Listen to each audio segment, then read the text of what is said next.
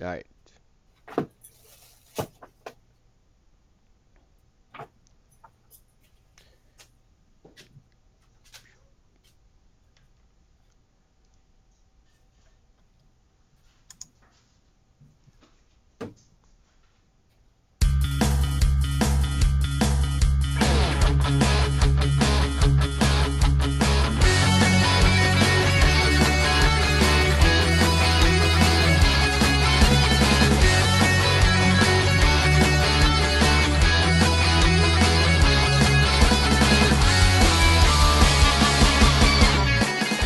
Good evening, everyone, and welcome to this, another exciting episode of the Legion of Myth live stream.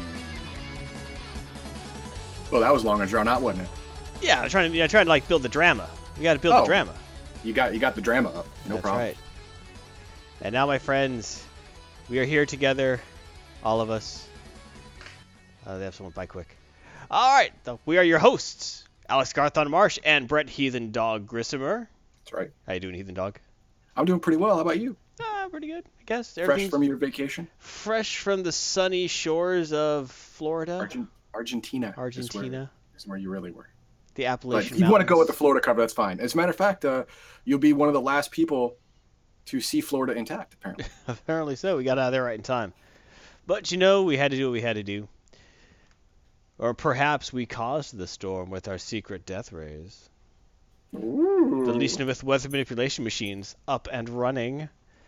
Well, not Hidden full. somewhere in the Magic Kingdom. You'll never find it in time. It's hidden underground with Walt Disney. The robotic, cryogenically frozen, brain-powered robot of Walt Disney. Nice. Purchase Star Wars. Purchase it. But, sir, it was ruined. Get it? It'll be cheaper now. That was my plan. Step 1, buy the Muppets. Step 2, get Yoda to tell Luca to ruin the films. Step 3, buy it when it's cheap.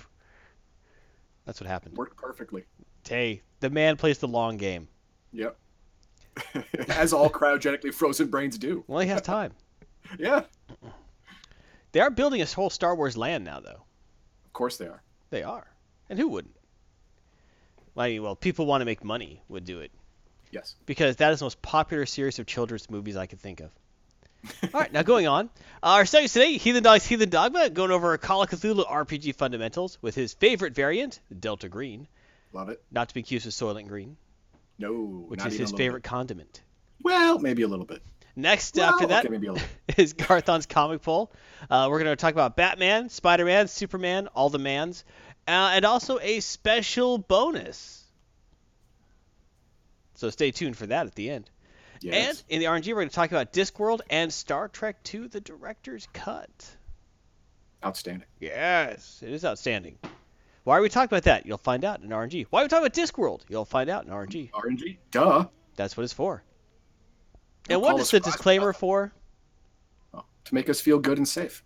Exactly. It's like a warm hug to let you know that the opinions expressed in this episode are solely the opinions of the individual host or commentator and are not representative of the entire Legion of Myth organization and any of their malfunctioning weather control devices. While we make an effort to provide a family-friendly atmosphere, there may be the occasion of foul or offensive language.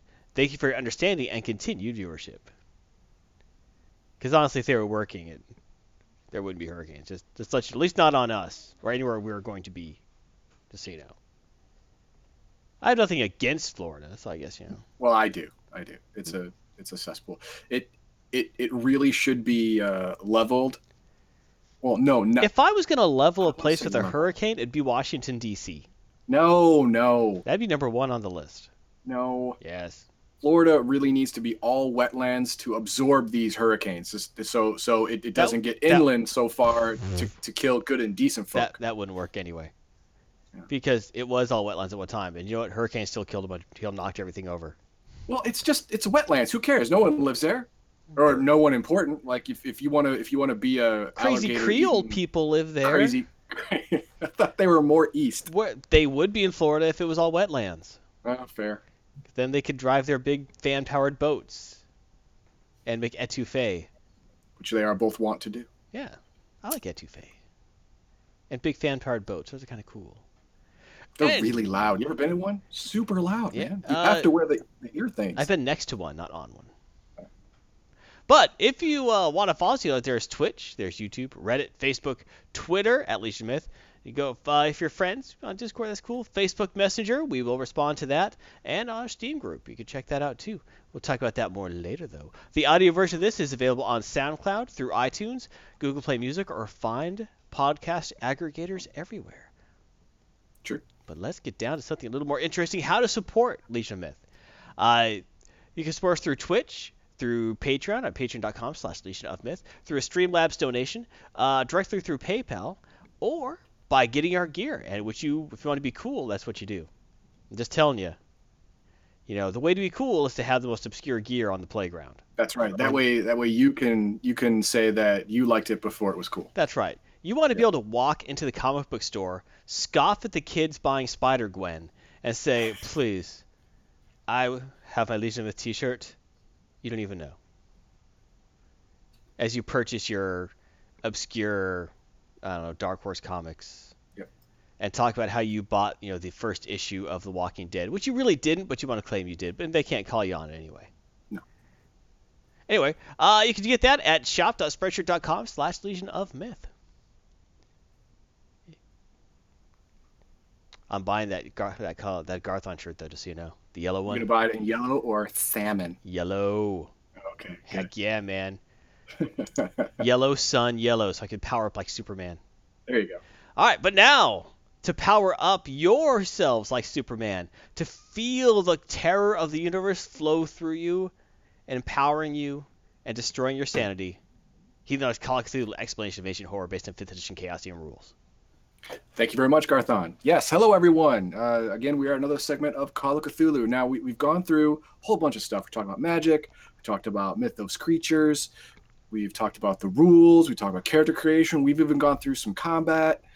We've gone through some spellcraft. Actually, all the roles associated with doing a spell in the game, and we've covered all the basics. And now we're going to get into something a little different.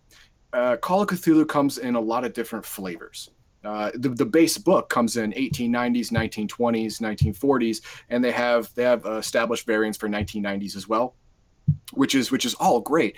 Now even in 7th edition they have Pulp Cthulhu, where you can add the air of a noir type feel to your game, which is great.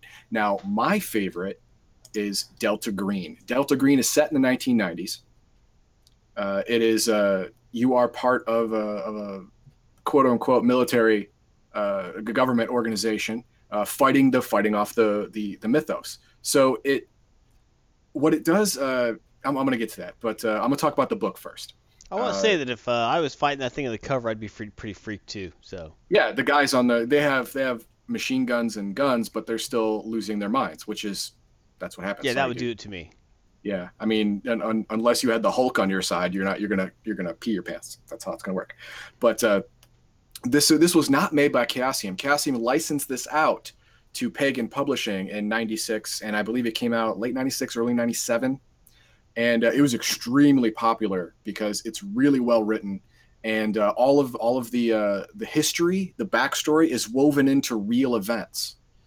So if you look at something that like the stock market crash or the Bay of Pigs disaster, and the real reason is a mythos thing, and they actually create an alternate history where behind the scenes there was a mythos thing that happened, and all of the soldiers of the Bay of Pigs, they were slaughtered through a ritual spell to call some whatever, that's what really happened, but the government covered it up. Stuff like that. They weave that in the mythos history into real history, which is really, really cool, and they did it really well. And the Delta Green gives a solution to the age-old question, and this is the question. Let's see if you can properly answer it. Why would an adjunct professor, a lunch lady, a detective, a cheerleader, and a jock fight mythos creatures together? I would say normally because they have no other choice. Because they're the only ones left alive in the school. I would accept that. I also accept a la Saw, like they wake up locked in a room like Saw or The Cube. But the real answer is they wouldn't Right. ever in real life. The adjunct professor doesn't have tenure, and if the jock or the cheerleader dies, he's definitely going to jail. The detective wouldn't let anyone in there because they're all really his responsibility. If they get killed, he's the one who's going to lose his job. His wife's going to leave him, and he's never going to see his kids again. I mean, if he's a police detective, there's definitely culpability there. If he's an Yes. independent private eye, it's like, I don't even need any of this, and you walk out. Yeah. Yeah. So there's no reason for them to be together. Delta Green gives you a reason. You're part of a team that does this for a freaking living. This is your job. And you all, the active agents in Delta Green all have the same thing in common. They all have federal arrest powers. They could be in the DEA, FBI, freaking Fish and Wildlife has arrest powers, believe it or not. But they all fight mythos creatures and people who like to summon mythos creatures. That could actually work really well for a Cthulhu campaign. Fish and Wildlife? I mean, no, I was just Fish and thinking Wildlife. Fish and Wildlife because you got like the fish people and stuff. Yeah, the deep ones, right? Yeah, the deep ones. Like, hold up. What is it? Don't worry. Fish and Wildlife. I got this. Technically, it's a fish, so It's I can shoot it's it. fish and wildlife. It's one of the best present day variants there are. I mean, there's a lot of player made content for 1990s and even 2000s variants out there, and they're good. But this one is really fleshed out really, really well. And all you need is this one book, the main book, and you can play a whole campaign on it. Very nice. There is so much backstory written here that because there's multiple playthroughs in this thing. They have half a dozen other books. I have the next book, the next source book in it called Countdown, because it gives you even more story options, which I really want. Very nice. Craving the story. But if you want to take a look at the books and what they are, how to buy them, you can go to www.delta-green.com, and that gives you a list of the books and some more free ancillary stuff, free downloadable character sheets specific for Delta Green operatives, stuff like that. It's good stuff. Could you still purchase this on Amazon or something? It's out of print, I believe. The main books. Now they have newer books that is kind of like a retooling, kind of like a second edition Delta Green type thing that you could probably get on Amazon and stuff like that. Yeah, it looks like there are actually like Kindle editions available for most of the books. Good. You could buy the main book off Amazon used, but it's not cheap. Yeah. No, because anything out of print is just more expensive. Yeah, usually it's depending on its popularity. I'm assuming it's a popular book because it's still going like $50. Oh yeah, it won the main book and then the next book, Countdown. It won half a dozen awards each. Yes. So it's no joke. But now let's talk about Delta Green, the group. Let's talk about them.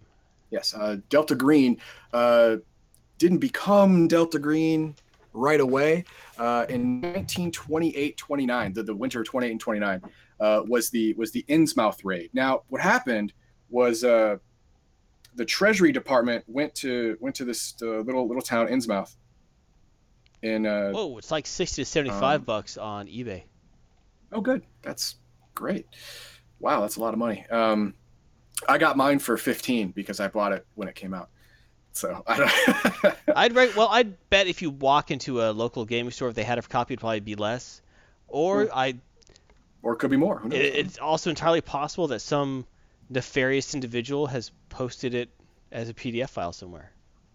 Ooh, but we don't do that. We don't do that. That's wrong to go to the internet and look that up. Right. So anyway, the 2728, a group of Treasury Department agents conducted an investigation of the population of a small Massachusetts town of Innsmouth. Now, the Treasury Department reported their findings to President Calvin Coolidge, and the report was, oh my God, because the residents of Innsmouth were deep ones. They were fish people, half fish people, hybrids. Yep. And the Treasury Department went, what the F, man? You know why it's important? That's the Treasury Department, right? Why is that? Secret Service. There you go. And Coolidge went, okay, I've already done a couple of raids for quote unquote Reds in our own country, so we'll just do the same thing to these guys. And he called it they called it Project Covenant. Now, because of operational delays, the raid didn't happen until February 1928. But the Coast Guard was involved, the Secret Service was involved, the Treasury Department obviously was involved, the Naval Intelligence was involved, and the Marine Corps were involved. And they ransacked this town, took over around 200 deep ones into custody. And Custody?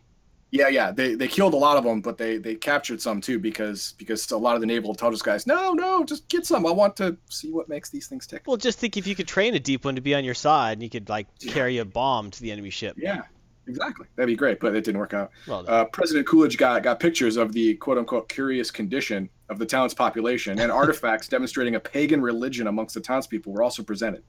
The Office of Naval Intelligence didn't want to present its full report until it deciphered all these different things. Well, it took them a year and some change to decipher all these artifacts and what they did, and like oh God, these things worship a god called Dagon who's going to come from the sea and eat all the people. That's not great. We're against this. Yeah. As a U.S. Navy, we're against such things.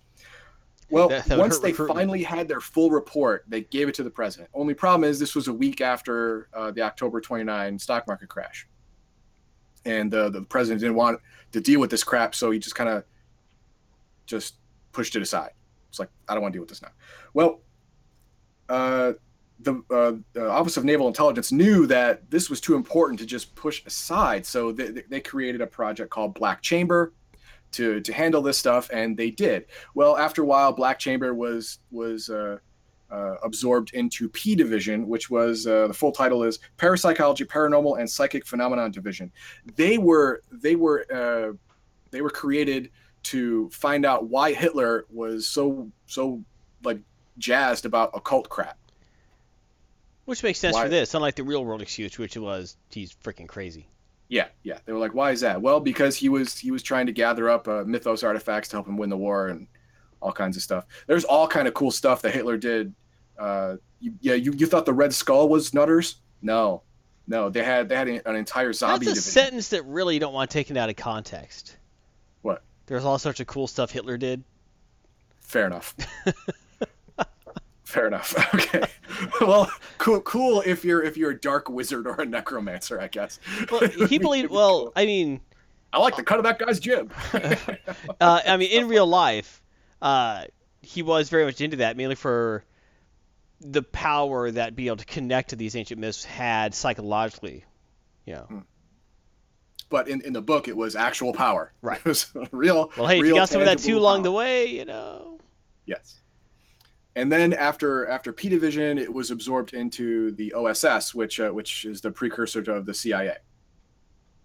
Now, around 1942, when this happened, anyone who encountered a mythos event and lived got a green delta sticker attached to their permanent file. And this told the OSS that these guys can at least handle themselves and not lose their marbles when confronted with otherworldly horror. So, they were recruited to a special Black Ops team, and the real name wasn't Delta Green, but because of the green deltas in their file, it was known as Delta Green. Everyone knows Delta Green. Only like a dozen people knew what those green deltas were. Everyone else was like, "What's this sticker for?" Like, I don't know. Just put don't worry about it. They don't have to fill out a report. Just don't worry about it. I don't know. Whatever. And then everything went really well from 1942 on until the present day. No, just kidding. Oh, great. Some mistakes were obviously made. One of them was in 1969. This is when it all started falling apart. Where is that at? There you go. In November of 1969, a Marine colonel with Delta Green clearance, not a leader in Delta Green, he's the guy who just had a sticker in his file, saw that there's these cult worshippers in Cambodia were gathering all the nearby villages to sacrifice to their god to bring her to this plane of existence and take over the world. He thought this was a bad idea, right? Yeah, I'm kind of okay with that. Yeah, Yeah, but he I went on agree. his own without contacting proper authorities to go through the chain. He mustered an entire division, I think, of or more of troops to ransack this place. Well, they had he didn't do the proper intelligence gathering, and they had super wizards on their side, and over 300 servicemen died in that campaign. The people who lived, which were very few, when they got back, they killed the colonel Wow. in his own office. Wasn't pretty. Probably because they were all nutters. Yeah, the survivors were a little unhinged from what the things they saw. A little bit, a little bit. Yeah. So around the same time, there was a bunch of other crap that was going on. The 1968 Tet Offensive was just a poop show. The My Lai massacre was crap. Secret bombings in Laos, the revelations of that came out. So with all this going on, the government was like, we can't really properly investigate this. We're just going to blame it all on Delta Green and have the whole thing folded up. So Delta Green was officially disbanded. All the little stickers were taken out of people's files, just kind of ripped out. And that was supposed to be it. That wasn't it, because it wasn't it. Well, of course it wasn't it. Of course it wasn't it. In the summer of 1970, the former leaders of Delta Green, between 6 and 12 of them, got together and said, listen, there's lots of stuff that we have to do. I mean, this has to get done. The normal government can't handle this. Only we have the experience and the knowledge to do this. So they created Delta Green as a covert conspiracy inside the government. Now, what they did was, what it was these people all had real government jobs. They were all in the military, in the CIA, and the DEA, and the FBI already. So they used their pull to force investigations with a Delta Green member embedded on things they suspected were Mythos events. All right. To root it out, everything, and burn it all to the ground. Now, their whole thing was, this is what they did. They investigated the event. If it was a Mythos event, the Delta Green operational code was to kill everyone, burn it all to the ground, erase all evidence, and that's it. It's effective, if a little overboard. Yeah, and a lot of people died because if they had taken the time to study the methods and methodology of their assailants, and after action reports were given to some kind of centralized area, then the next team that faced something similar would have less fatalities. Very true. Because they'd know the score going in.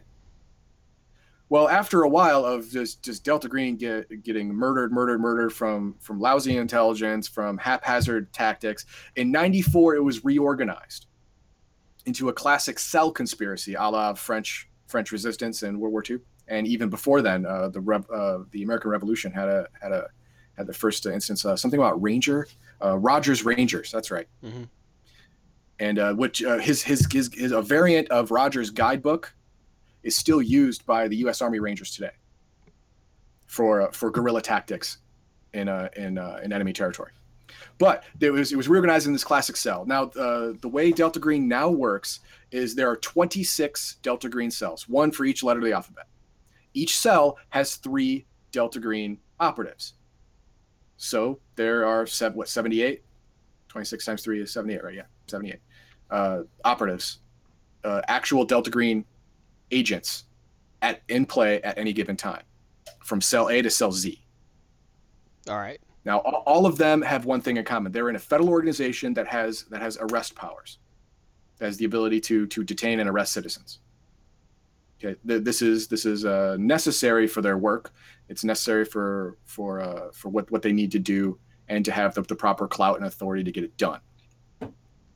Like I said, each cell has 3 members. Each cell knows each other by their code names, and maybe their real names and jobs, because that just happens every once in a while. Because you're working so close together, people are going to learn your name. That's fine, as long as it's in the group. There's one cell leader, and then two other cell members. The cell leader knows the number and code name for the cell leader, one above him in the alphabet and one below. The other 2 don't know any other contact information at all. That's how cells work. Exactly. Now, each cell leader also knows a way to contact, to get information to and get information from cell A. Cell A is the head cell. All right. Cell B does not have the contact information for the leader of cell A, which is called, he's codenamed Alphonse. Oh, all their code names are start with the letter of whatever. Which makes sense. Yeah.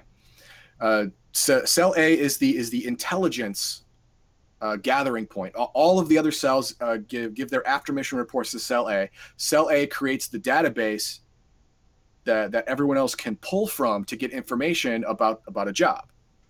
So if they're facing deep ones, cell A would have all that information back to and including the Innsmouth raid. Oh, that's nice. Of every single instance of Delta Green going up against deep ones or their kind.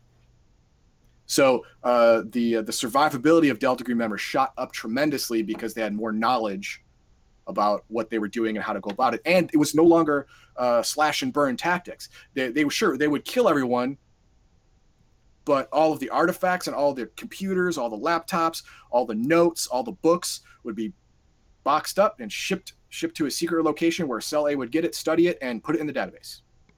Sounds useful. Sounds like a nice way to do things. Yeah. There are 4 classifications for people in and around Delta Green. There are agents. There are 78, like I said, 78 active agents.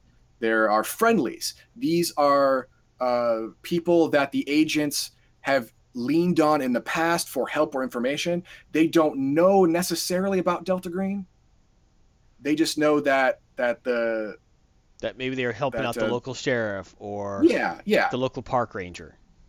Yeah, these are people who have been useful in the past, may or may not know about the mythos, and may or may not know that the person that their Delta Green contact is a secret organization, like a Black Ops thing, whatever. Just maybe thinks he's just regular FBI or DEA or whatever that likes kooky, strange cases. Maybe, I don't know. But these are people who have been useful in the past. They have in some way been faced with mythos, either directly or indirectly, and they still held their water. So they're useful. Then there's informal. These are informal Delta Green members who are not really agents, but know a lot about Delta Green. The best example is retired agents, and there are not a lot of those. Okay, if you retire from or are fired from your respective agency, well, you're no longer useful to Delta Green, right. And you are turned into an informal asset. Makes sense. Where your knowledge in the future may be useful, but as a field agent, you're just not useful. Right, and the day-to-day operations as a field operative, you're no longer useful. So, and then there's anyone who's called bad news. These are people who have been fired for Delta Green for cause. These are people who abuse their powers or went to the dark side. Yeah. Basically, Anakin Skywalkers of Delta Green. They decided to, oh no, I can fight fire with fire, and then learned a bunch of mythos spells, then went cuckoo bananas. Time to summon the dimensional Shambler, guys. This will work out. This will work out great for us. And no, they had to be let go, and they escaped without being properly retired, which is usually shot in the face. Yeah, shot in the head. Yeah. Now, the Alphonse's axiom for agents. This is found at the Delta Green website. The exact link will be in the credits, so don't worry. But there are 44 axioms for agents. I'm not going to go through all of them, obviously. I'm just going to go through some neat ones. Number 1, the first commandment is, thou shalt not get caught. Wow. You do not have a get out of jail free card. You do not have a license to kill. To the world outside Delta Green, you are a criminal, a terrorist, and a traitor. If you are arrested, you will keep quiet, say nothing, and take what's coming. Getting you out of custody is not A-Cell's problem, unless A-Cell needs you for something. Fair enough. Yep. Another one here is number 18. No, I'm sorry. 17. This is a good one. Give no fair warning. Surprise is the only advantage you have. Taking live prisoners usually carries more operational hazards than benefits. Well, the kind of threats they're dealing with, hell yeah. Yeah, you just kill them first, and then you pack up their laptops and computers and notes, and that's fine. Cell A likes that a lot. Don't worry about it. You're fine. Kill them, throw holy water on them, and walk out. There you go. Burn them if you have to. Oh, there's another one here. If where is it? That was good. Don't wait for the whites of their eyes. Yeah. You want to know if bullets don't work when you have enough time and distance to break contact. which is smart. If you're shooting a monster and you wait until it gets closer, so you have a really good shot, and you find out that bullets bounce off of it, well, Yeah, you're it's too too late close to now. run, probably. Yeah, it's too late to run. The tentacles are going to get you. If you start out far away and find out that bullets don't work, you can retreat and bring a flamethrower next time, or acid, or whatever. you have time to get out. And this will be good too. Never search an occupied structure. If you are entering an occupied structure, it's called an assault. Dress accordingly. That means you're not going in with a handgun and a knife to a structure that's occupied. You're going in full riot gear with machine guns and bombs. Yep. That's you're gonna search with the bombs first, Using and then when they're all tactics. dead. Yeah. Cell phones are tracked by employers and family alike. Make sure your personal cell phone is wherever your cover story says you're supposed to be. That makes sense. Yes, and this is the last one. Where is it?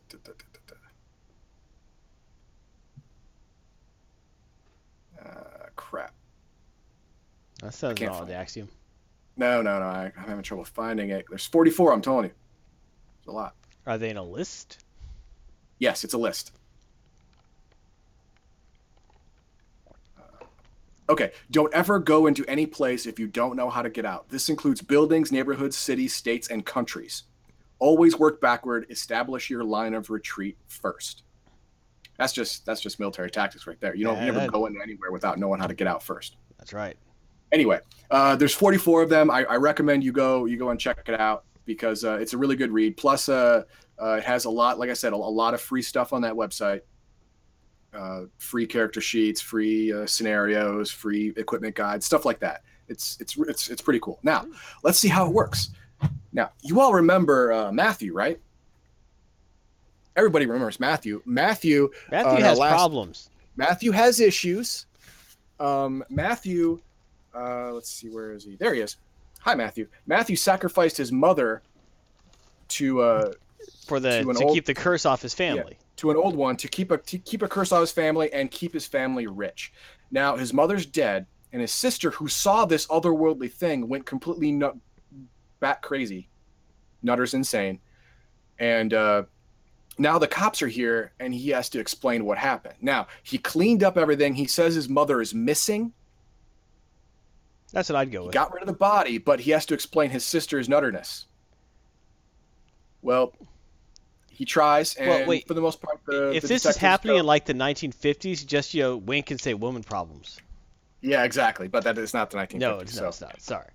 But unlucky for Matthew, one of the cops who was assigned to the case is a Delta Green friendly. Oh. And he calls, hey, I got this case for you. It's a strange one. I know you like those. And he gave him a copy of the file. Well, H cell, which is this cell, let's say that his contact was Herbert. He investigates this, the Matthew's, supposed problem, and he rolls his investigation skill. Let's say he's pretty good. He's got a 65%.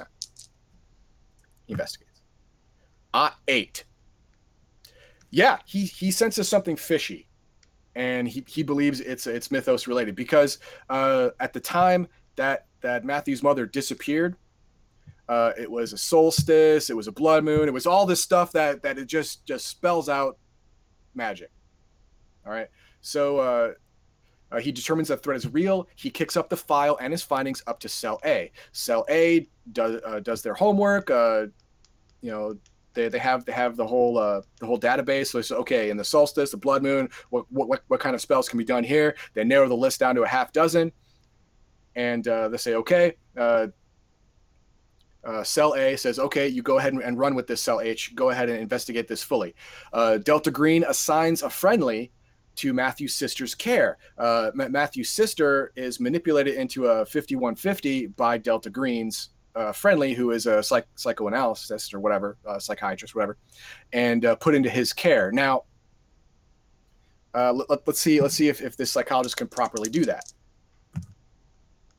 14. I'm rolling really well for Delta Green today. Yes, he can. He gets her committed involuntarily, and he's made her doctor on record. Well, Matthew doesn't know anything about Delta Green, but he's starting to sense that something is wrong, like he's being targeted. Now, he's never done stuff like this before, so his counter investigation will be very low. I'm going to say he's got a 15% chance to figure out that there's a government agency actually after him. 19. Ooh, he was close, but he didn't make it. So he's pretty oblivious. He just thinks that, oh crap, my lie might get unraveled because Jenny is crazy, and she could literally say anything, and but that's cool because she's crazy. No one will believe her. That's shouldn't fine. the spell on the spell also like help him? His all of his spell was very specific. All of his business ventures. Oh, okay. And money and power, not like he can't murders he become can invisible. still be taken out from He can still be arrested and lose everything because of that. No. He won't lose that. He won't lose his business or his money. Okay. The magic will keep that intact. There are plenty of white collar criminals in jail who are still filthy rich when they get out. It happens all the time. No one's going to bat an eye. Well, anyway, Delta Green agents, police and DEA, execute a search warrant for probable drugs based on sister's condition. Now, the Delta Green friendly wrote up in his official report to the judge that he believes that she suffered an extreme overdose of a mind-altering substance that permanently damaged her brain, and it likely from interviewing her, it likely happened at her residence. A mixture of LSD and PCP known as dragon tears. Yeah, whatever, something like that. And the Delta Green police or DEA agent was like, oh, well, if she had that much, they could be making it in that place. The judge's like, well, we can't have that. Oh, rubber stamp this warrant. So then they go in and search. The agents, they find the basement cleaned and that book nowhere to be found. But they know what to the Delta Green agent on the scene knows what to look for because he has information from Cell A. So he starts investigating for remnants of incense, blood inside the drains, stuff that the real DEA is not looking for because they're looking for drugs, not evidence of a murder ritual. So he rolls his investigation again, which I said before was 65. And he gets an odd 6. God dang it. Okay, he finds everything. He finds some valerian root burned that was used in the ritual. He finds blood. Finds internet web searches for how to commit a ritual murder. No. Luckily, all that was in the book. So he doesn't have an internet trail. But he finds enough evidence to conclude that, yes, a ritual sacrifice did happen here. It's probably the mother. It was probably done by Matthew, and the sister saw it, which is why she went cuckoo bananas. All right? Now, based on that, Delta Green places the family under surveillance because they want to find out how he knew how to do this. They don't know they're looking for a book, but they want to find something like a book. Who taught him how to do this? Matthew's either going to lead them to the person that did or the book that he got the information from. And once Delta Green has that information, then they strike. They'll probably kill Matthew, take the book, ship it to Cell A, and make sure that Matthew's family fortune takes care of the girl. She gets treatment, which she probably won't recover because she was reduced to like negative 500 sanity or some other nonsense. But make sure she won't hurt anyone. And with that, his family may actually die out if his sister doesn't get pregnant by a dirty late night sneaky orderly, which happens in Call of Cthulhu games a lot. So that could definitely happen. That'd be very sad. But it's sad, yeah. But if the next generation never happens, then the bad effects of the spell won't happen either because there'll be no one for the bad effects of the spell to happen too. That's true, unless the spell is self-propagating, that it makes sure to create more offspring. Maybe. But anyway, that is an initial Delta Green investigation. Now, this obviously would go over 2 or maybe even 3 game sessions, the initial investigation. And then there would be time skips. There'd be like a week, a month, whatever, that Matthew's under surveillance until they get a hit on where the book is, or that there is a book, because he's going to visit it. If he feels like there's someone breathing down his neck, especially after the raid in the house, right. He's going to go to make sure the book is secure. Delta Green's going to follow him, shoot him in the brain, take the book, get it out of there, and finish the mission. So it'll be a bloody end to Matthew's recently bloody life. Yes, unless Matthew gets state-of-the-art security, Which he which might. he will, because he now believes he's being targeted, and his father was I thought he killed failed the in role, front so of he him. didn't believe that. Yeah, he believed that there was people or group of people after the book, so he put the book in a secure location. Oh, after okay, he that's used it. different. Yeah. Now he believes now that these people are manipulating the authorities into doing their work for them. I can definitely understand him having enough sense of paranoia to, yeah. Exactly. Yeah, especially after murdering his mom. Yeah, get He's the got high enough tech security paranoia and the hired goons. Yeah. So he's gonna hire. He's rich, and he's perpetually rich thanks to the spell. So he's going to hire top notch private security, like ex Black Ops people. So you notice that throughout your explanations of Matthew's life, he's gone from victim to villain to crime boss. Yes. He's gone to the oh no, this poor guy, to, well, here's the plot of our new story. Yep. We have to take him down. Exactly. He started off as the main character in the story, and then he turned into the main bad guy in a new story. And it happened all throughout the weeks we've been doing this. It's great. I love it. But anyway, that is Heathen Dog's Call of Cthulhu explanation of ancient horror, based on 5th edition cast rooms. Thank you very much for listening. I appreciate it. That was an excellent explanation. Wow, cool. And if you want more, I mean, definitely that's the kind of campaign that is probably more interesting to most people. Actually playing characters who could do something. Like if it comes down to a fight with evil, you don't go, I get my baseball bat. Oh, I'm too crazy to use it. No, but you actually start. Every single character that plays in Delta Green can fire a gun legally and well. They've been trained. There's no lunch lady or cheerleader or whatever being like a freaking millstone on the entire group. Nothing like that. Everyone can hold their own, which is always nice. Yes. Unless, of course, someone is playing, one of those classes that's useless anyway, like the rocker boy, There are no rockers. I know, different in Delta system. Green. There are none. No rockers in Delta Green. No rockers in Delta Green. All right, thank you very much. If you want more Heathen Dog, and I know you do, you can check out Heathen Dog's Heathen Dogma anime and RPG segments, and also his team-ups with some other guy of the Star Trek Online Foundry missions. You can check those out on YouTube. Quick note: Tuesday, Wednesday, Thursday, and Friday we have the 4-part worst mission ever. Oh Lord, help us! And that's when it's coming out. Go ahead and check it out if you want. This mission, I actually bail out. It is so bad. Heathen Dog could not take the sanity loss, and I left the game. He had to leave. I did. True story. I was able to buck through it.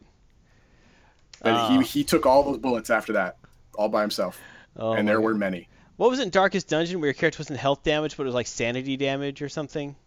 Yeah, it was in Darkest Dungeon. You took physical damage, obviously from attacks, but you also what was it called? Oh, it wasn't. They didn't call it sanity.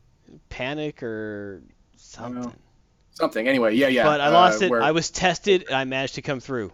Stress. He did. Duncan Idaho says stress. Stress. There you go. Thank you, Duncan Idaho. Stress. Yes, I took the stress. I was tested, but I was able to pull through.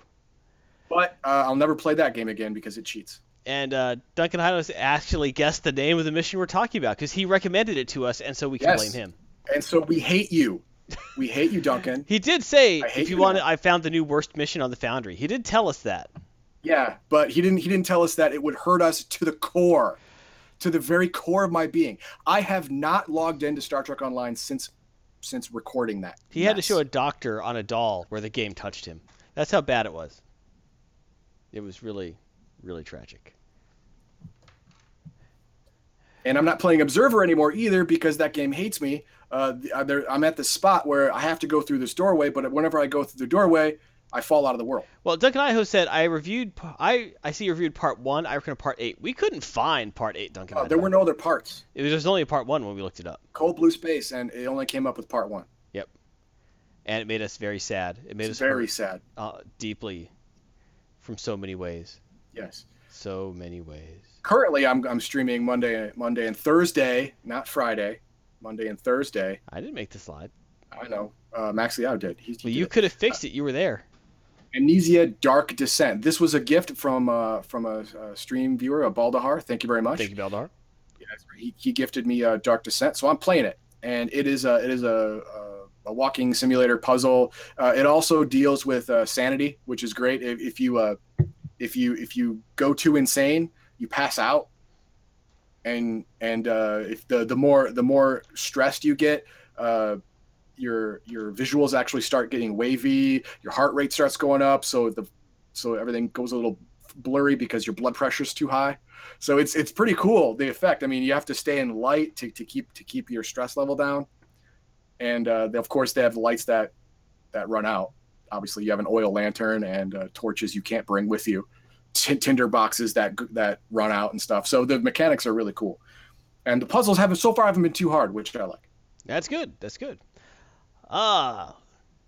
But and now it's time. It is It's time to take my shot.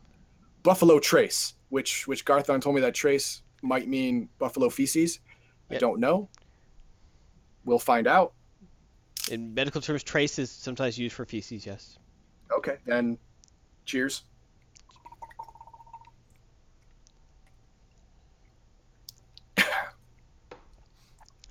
Well, woo. What is that supposed to be? This is straight bourbon whiskey. Ah, all right. And yes, it is. Little more burn than other whiskeys I've had, like Jameson or some of the older stuff. Yukon Jack. No smokiness like Johnny Walker has. So you're talking about top shelf whiskeys. You guys talk more about like the Yukon Jack. Yeah. Okay. Level. I would say this is similar to Wild Turkey. All right, that's a mid shelf level. That's a good one. All right. But Duncan Idaho says that that we should have looked under, instead of like in the under review part, the ones that need more reviews to get out there for Blue Space Part 8, and also that we should check out parts 3 and 8. No, I'm not touching anything by Galvatron ICU. Galvatron ICU, if you're listening to this right now, I freaking hate you. I hate you. Don't ever let me find out where you live. Don't ever let that happen. I don't hate him. I'm worried about him. I hate him. I hate him. I worry about him. Part 3 doesn't exist, he says. Well, you said 3. Anyway, let's move on to something else. Something a little less terrifying. Yes, Garthon's comic pull! Wait a minute. Duncan Idaho says parts 2 through 7 exploded during downtime, so they existed at one time. They did. I will agree he was an ambitious author. He was ambitious. Stop it. I don't want to talk about it anymore. I want to talk about comic books. Do you know who else was ambitious? You're going to trigger me. Mussolini. I'm going to have a flashback. Let's talk about Batman number 30. Written by Tom King. Pencils by Clay Mann. Inks by Seth Mann. I like to imagine that they're either brothers or are intimately connected in some way. But I could deal with that. That's cool. Colors by Clayton Cowles. The cover, which you see here on the screen down there, is done by Tim Sale and Brennan Wagner. Yay. All right, this is a continuation of the War of Jokes and Riddles. It's actually called the Interlude of the War of Jokes and Riddles. Quick backstory of that. Joker has lost the ability to laugh at anything. He finds nothing funny anymore. And the Riddler has the brain hurts and is always sad because any riddle he sets out, Batman just looks at him and says, tighten our belts. Tighten belt. The clue is hidden on Orion. What? How do you even... And meanwhile, the Joker's sad because every time Joker sets up a funny joke like bathing someone in acid, Batman stops him.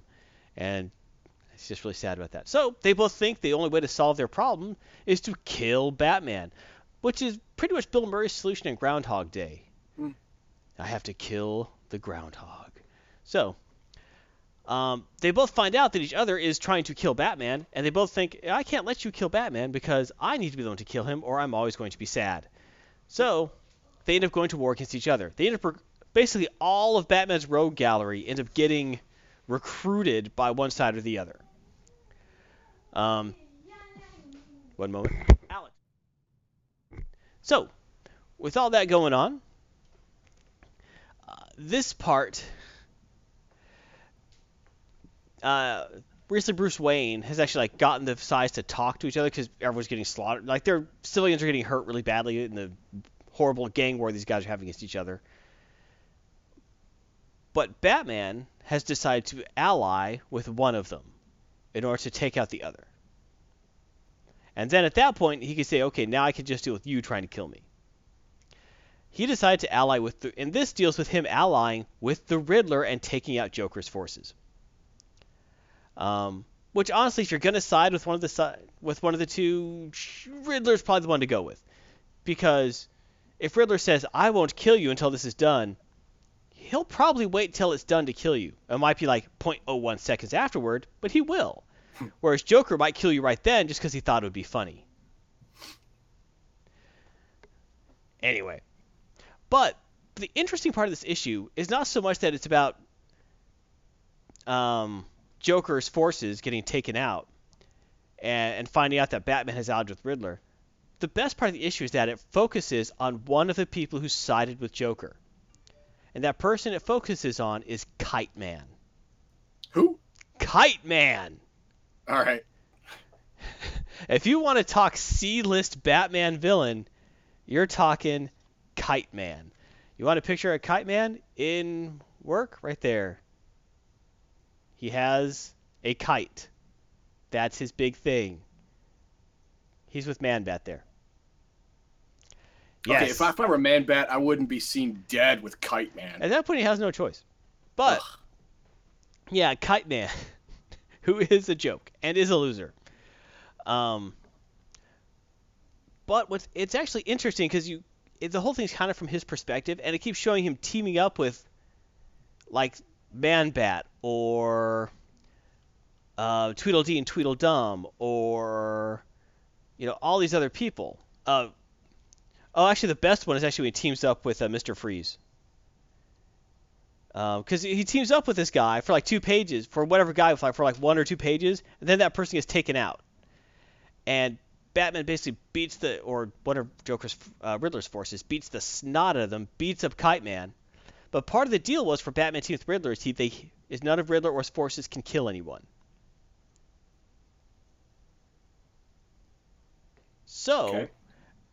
Even when they are the ones beating up Kite Man, they never kill him. They just beat the snot out of him. Like my favorite one is when he teams up with Mr. Freeze.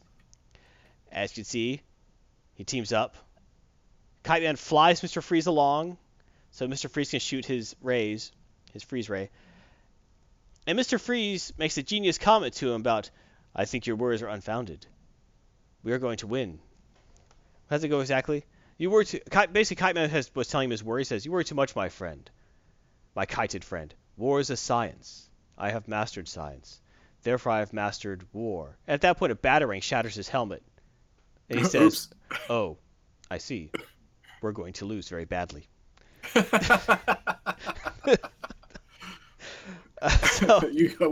has mastered the obvious. That's right. So there are a lot of, there's page after page of Kite Man and this other, more prominent villain teaming up, and then just getting beat down at one part. But this whole time, Kite Man has this running dialogue going on, partly like when he was talking to his son. Part of what turned him into Kite Man is his son, his young son, talking to him and saying, I heard Mommy talking to someone on the phone. She said you were a joke. Is that true? What's that mean, Daddy? Well, I guess, and it's really, you get a lot of pathos. Tom King, who I like to be angry at for doing a lot of Batman navel gazing, does a great job in helping you feel the pathos for Kite Man. He knows he's kind of a ridiculous villain. He was a dude who loved kites.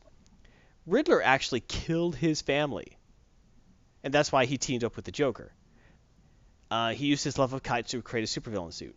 The original, pre-Rebirth Kite Man used the kite to break into skyscrapers. That makes sense, Use the kite. There's no power. It's silent. You fly top of a rich guy's house, 30 floors up, go in the window, steal his stuff, fly out. Sure. Sounds great. Yeah. But in this, the Kite Man thing was kind of a reaction to, it was his hobby. He was an excellent, expert kite maker. He always felt beat upon. His wife thought he was a joke. His son loved him. He loved his family. But Riddler killed his kid, so he joined forces with Joker to get revenge against Batman and Riddler. So, but throughout the story, he feels passive and going through his back, like remembering a conversation with his son, and him telling his son how people might laugh at you, slip and fall, but you always get back up. You don't stop getting back up when bad things happen because people will think you're a joke, because that might prove them right. You keep getting up. You keep doing your best. And so it's really interesting all this stuff's going on where Joker keeps losing and losing and losing. And at the end, well, near the end, Joker's giving a speech in this big hall to everyone. And in the speech, he tells everyone, we're going to win because we're the best and we can't be defeated. Right? He's in this giant stadium. He says, and despite all odds, we have emerged victorious, triumphant. Do you understand what this means? What this means for you? All of you. All of this audience. You are triumphant. And then when you look, the only person in the giant stadium is Kite Man, clapping. He's the last one left. Wow. The one who would, because he's the one who would never give up, who kept coming back. There's even, like, shortly after that, there's a scene of Batman pummeling Kite Man, just beating the snot out of him.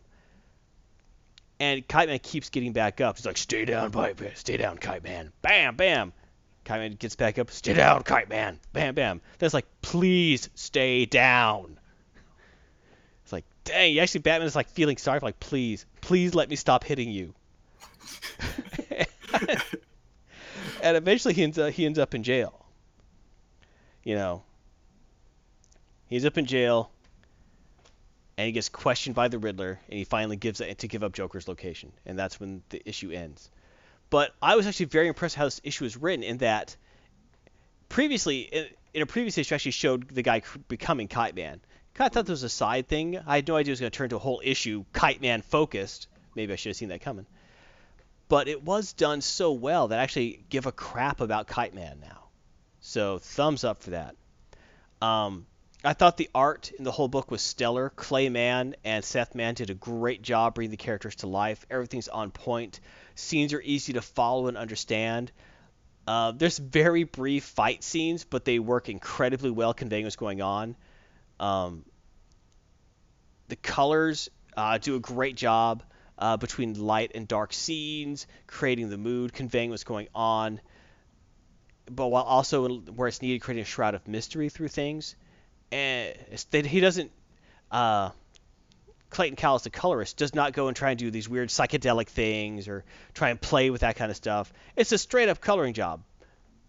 But he does exactly what you would expect a lighting guy to do in a movie. He draws your eye to where it needs to be drawn, and just beautiful work. This is a great issue of Batman.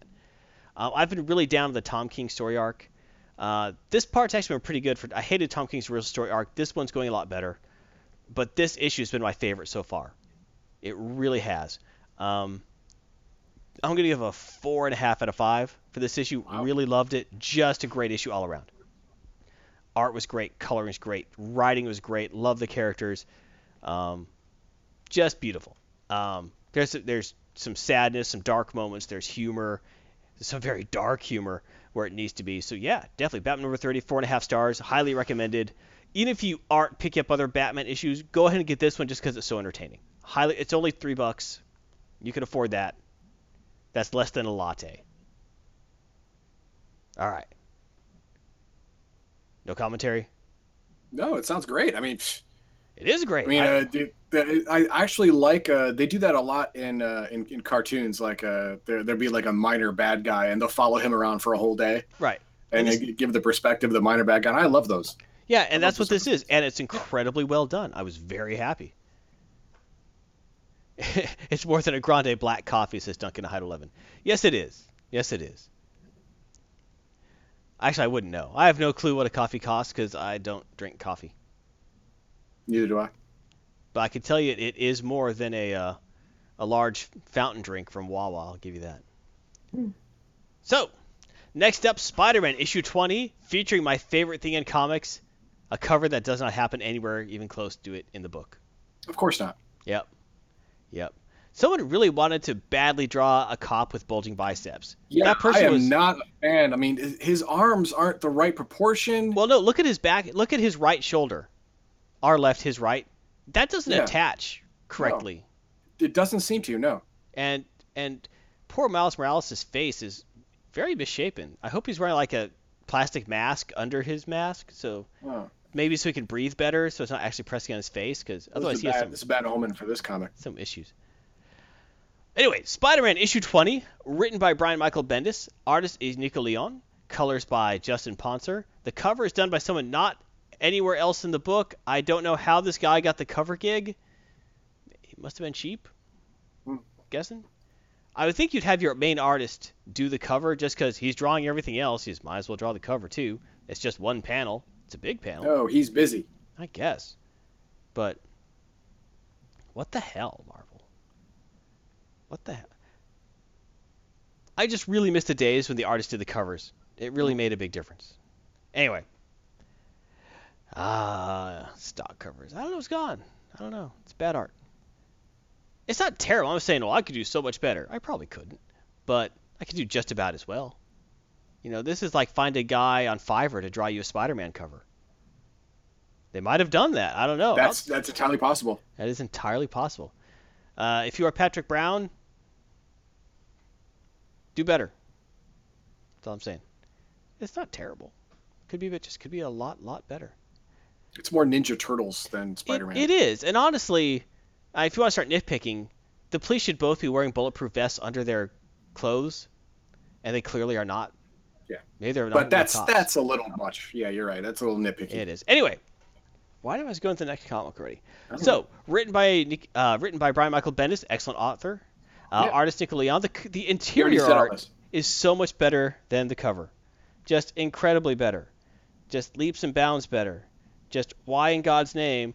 Even just a simple panel like that, right? Where he's walking around Tokyo. Yes, Tokyo. You know, Wow. art is so much better inside the book. Why would you put that on your cover when your interior art is so much better?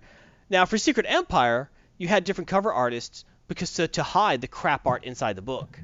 That I understand. But why would you cover a good book with crap art? I do not know. They're not the first to do it, though. Anyway, All right, tell us about it. book starts in media res. I used a fancy term. Basically means like in the action of Miles Morales as Spider-Man swinging through Tokyo. You know that because it says Tokyo up top. Of course it is. Yeah, you know. Getting a suit from a secret case, putting the suit on, then going to a swanky restaurant where he meets some hot Japanese lady called Tomo, who, as I recall, was a villain from the She comic books. But I suppose they don't have a limit on the term Tomo. It's probably a Japanese myth. Anyway, main plot of the book actually revolves around what you get after like the meeting, like oh blah blah blah stuff going on. He meets this chick, and then it kind of goes into how he got there. Miles Morales' life is upside down right now. There's been all this crazy stuff with the superhero Civil War, all the crazy stuff with the Him having a temper problem. the Secret Empire stuff going on. His mom found out that him and his dad have been lying to her. He's forgiven him about his secret identity thing, but not his dad. He's back in school, and his roommate Gonki's trying like, hey, we got homework to do. He's like, I don't. Like, yeah, you do. We're in school. It's like, why would I do homework? Well, that's what they do in school. And he just like, I don't want to do it. I'm done with this. Hey, why am I even going to school? Why am I even going to college? Why? I'm a superhero. Superheroes don't need college. I mean, you don't go to get a degree in superheroing. I mean, what am I even doing? Tell that to Reed Richards, dummy. You know, Stay in school. Tony Stark has a degree. Yeah, he's probably got a couple. He Stay in does. school. He got him when he was like 12. Yeah. But, he's not Tony Stark. Peter Parker has a degree and student debt, like a lot of it. Like a whole lot of it, yeah. He probably paid it off when he was rich, I'd imagine. Oh, yeah. I imagine that's the first thing he did, right. Or not. So, yeah. He might not have. Considering it's Peter Parker, he probably said, oh, cool, I don't have to worry about that now. And now that he's poor again, he's going to go, oh, the debt. I never paid it. It's probably what's going to happen. That is something that a dumbass Peter Parker would do. Yeah. Yes, it is. which is why kind of like one of the reasons you love and hate Peter Parker. Well, I do. Anywho, so basically, all this stuff's going on,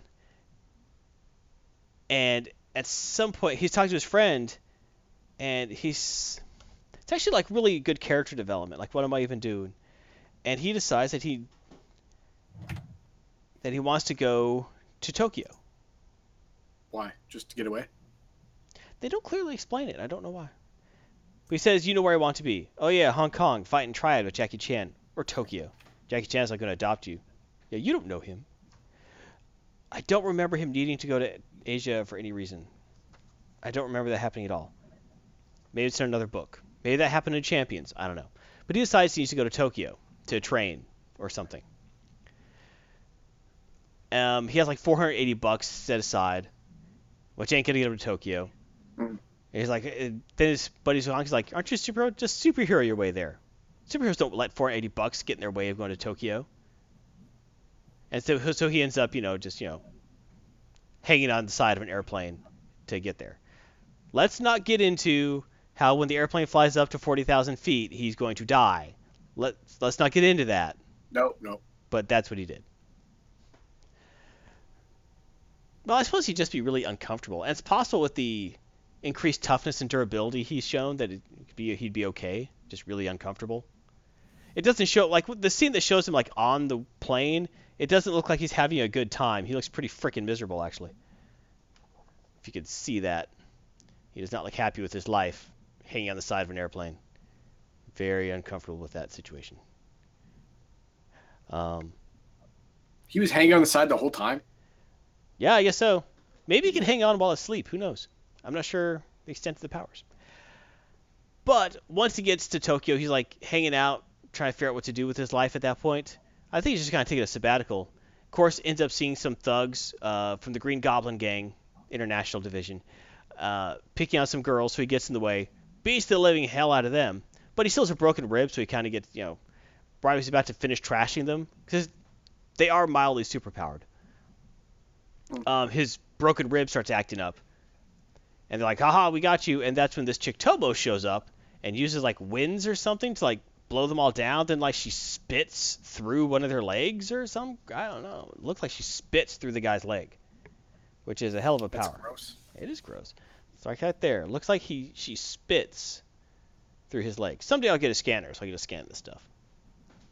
But, yeah, it looks like she patooies through his leg. That's gross, yes. It is gross. Maybe it's an ivy. I don't know. Maybe it's like a ninja dart she shoots from her mouth. I don't know. But it goes through the dude's leg. He's bleeding. And they run off because, like, oh, Tobo, we didn't know it was you. We're sorry. We're sorry. And then she's like, I guess she's a crime syndicate boss for the way they're acting. And now he's, like, getting involved with her somehow. So, overall, it's a transitory book. They're, like, taking him in a new direction. Like, separated from all this bad stuff's going on. He's trying to escape from it. You know that when he comes back, it's all going to be gone to hell because he's not dealing with it, and that's usually a problem with the Spider-Man. So it's interesting where it's going. The book is interesting to read. The art is great. Coloring is great. It does a great job presenting the characters. It's consistent. The writing does a good job making you kind of understand like where his head's at, and that he's a kid. He's 19, 20 years old. He's really confused with everything going on right now. His life's kind of in a shambles, and his solution is, I just need to get the hell away from all this. Not the brightest solution, but you can believe it. And of course, we wanted to get away too. We went to the military. Well, yeah, there you go. And that worked because I was tired of people telling me what to do, so I joined the military. That worked real well, real well. Well, it got me used to people telling me what to do, so I guess that helped on. Yeah, cured you of that mess. Cured you of that mess real quick. I got some snazzy green clothes and a haircut, and I was feeling pretty good. Had a song about that I used to sing. Anyway, it was to the tune of maybe someday when everyone's drunk, I'll regale you with it. Awesome. Yeah, not so much. Anyway. I liked the book, but there's nothing to get too excited about with it. It's a lot of, ooh, what about this? Ooh, what about... It feels like a trailer to another comic, Like, see what happens next. What's this? A strange femme fatale? So not much. A lot happens, but nothing happens at the same time. Right. It's all a exposition. lot is set up. Yeah, it's all exposition. This is the Spider-Man issue 20, subtitled Exposition. 2.5, average book. It's not bad. Okay. 3 stars maybe. I like the art a lot. No. Do the average. It's just dead average. It's setting a bunch of stuff up. It's nothing to be excited about. If I was going to tell someone to jump on the book, this is actually a good jumping on point. Because it's a clean break from what happened before. You're on the ground floor, and it has been consistently a very good book. It is, to me, still the best Spider-Man book Marvel's putting out. But this is just an average issue, good jumping on point. It's not, cover sucks. Why? Yep. Why? All right, I'm done with that. So that's it. So issue 20, 2.5 stars. Okay. Next, usually last, Superman, issue number 30, written by Keith Champagne. Why do you keep doing that? This is just fun. Or champagne. Okay, artist. Wow. Yeah. I don't know who did what in this book. For this thing? I don't know who did what in the book, but when you look at the front of the book, it says artist, Ed Baines, Tyler Kirkham, and Philip Tan. Colors, Dene Ribeiro. Maybe he's related to Alfonso. Tomeo Mori and Sonny Go. Cover by Doug Mankey with Jamie Mendoza and Will Quintana. Jeez. Yeah. That's so many people. You get a lot of names in one book. And that's not even talking about letterers. You notice I never put the letterers on there? I probably should, but it's not like they hand letter stuff anymore, right?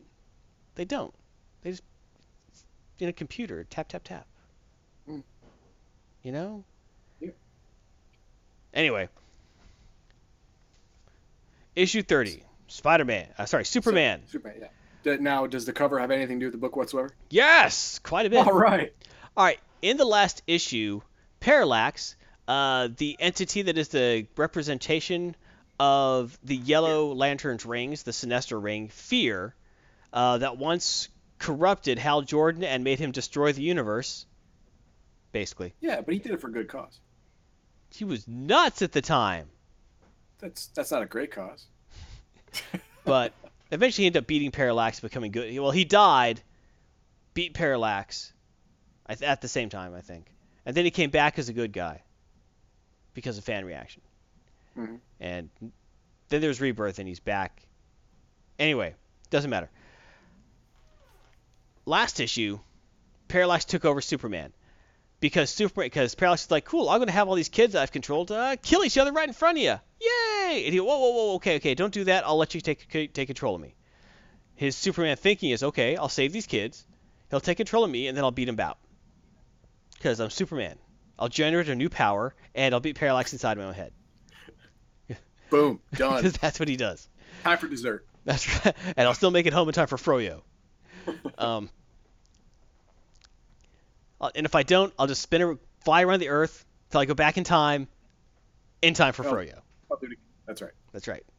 Because in Superman 1, he's not turning the Earth backwards. He's going so fast he goes back in time and makes it looks like the Earth turns backward. Okay, guys? Don't say, he made the Earth turn backwards. No, he didn't. He went back in time. So that's what it looked like. All right? Except that explanation falls apart when... No, it doesn't. Yes, it does, because he spun around, the world started turning backward, he stopped, spun the other way, and to make the world start turning the right way again. Why? That's because he went forward in time at an accelerated rate. But why? Now you're saying, why would he do that? No. Yeah, I mean, he had to fix the reason he did first. That is not so he wouldn't have to deal with Paradox. Oh, okay. Yep, I'm sure they were really getting into that. They were. Trust me. You trust me.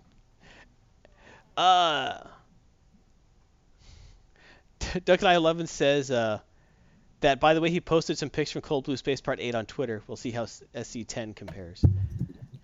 I don't care. cold blue space and Galvatron ICU can die in a fire. That's a little harsh. I would be happy. Anyway, in this issue, Parallax controls Superman. Parallax is then going to use Super...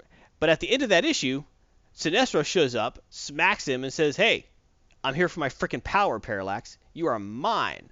So along those lines. So this issue starts out with, Parallax speaking through Superman saying, you can't take me, Sinestro. You are my bitch. And Sinestro saying, no, you are my bitch. Basically. They end up fighting as Superman starts choking Sinestro out because he's Superman. And he's fighting Sinestro. And Sinestro's tough. Don't get me wrong. Sinestro is tough, but he's not Parallax plus Superman tough. No, he's not that. So he's choking him out, and all of a sudden he gets teleported to Qward. Do you remember what Qward is? I cannot hear you if you do. The antimatter universe? Sort of. I'm pretty sure it's Qward, isn't it? QWORD, right? ARD. QWARD. Okay. Got it. All right. So, Qward is a fictional world existing in an antimatter universe that's part of the DC Comics universe. Right. Yeah.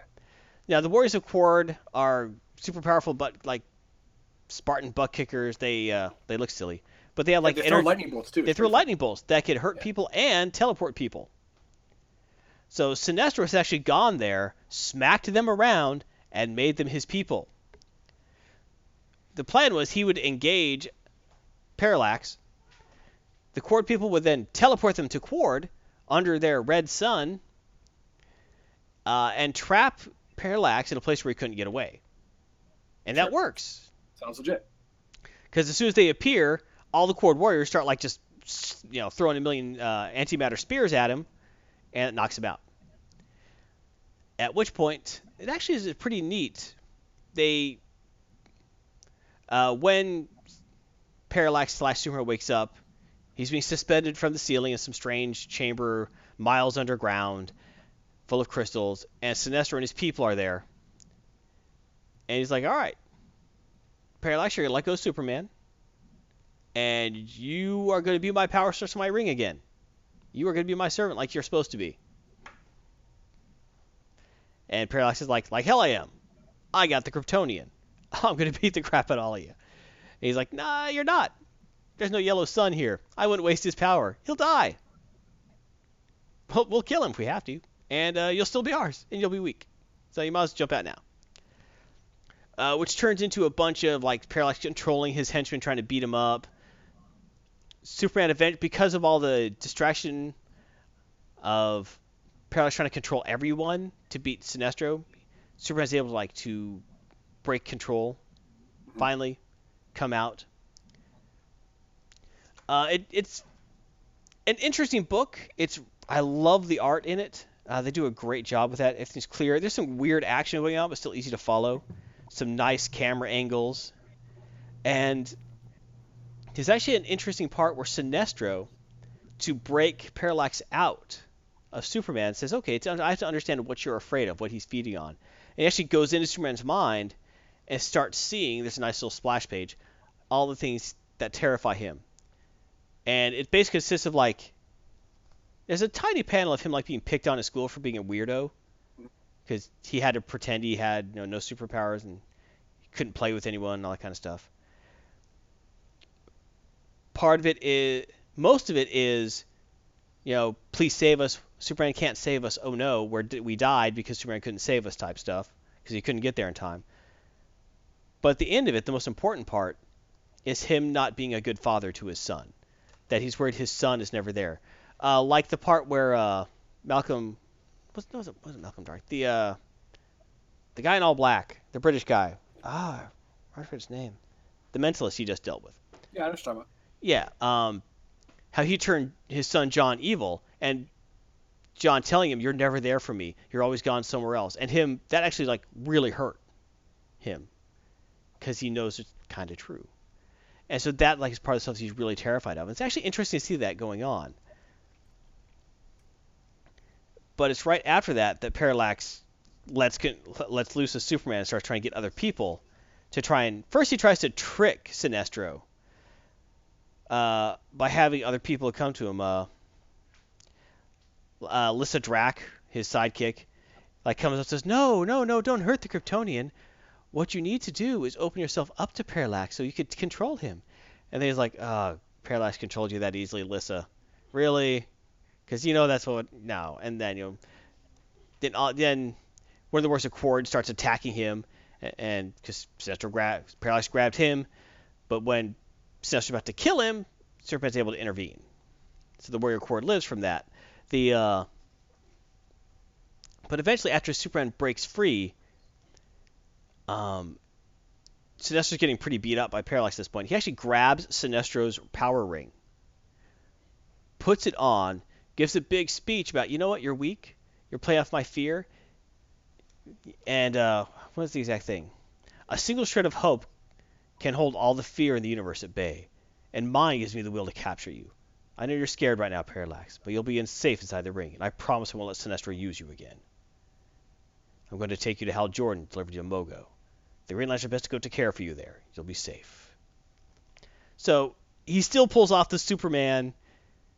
He gets rid of Parallax. He beats Sinestro. He steals Sinestro's rings. Parallax is out of him. At that point, Sinestro's like, all right, I'm up now. Where's my ring? You better give it back, because Lyssa Drac, me, and all these Warriors Accord are going to beat you up.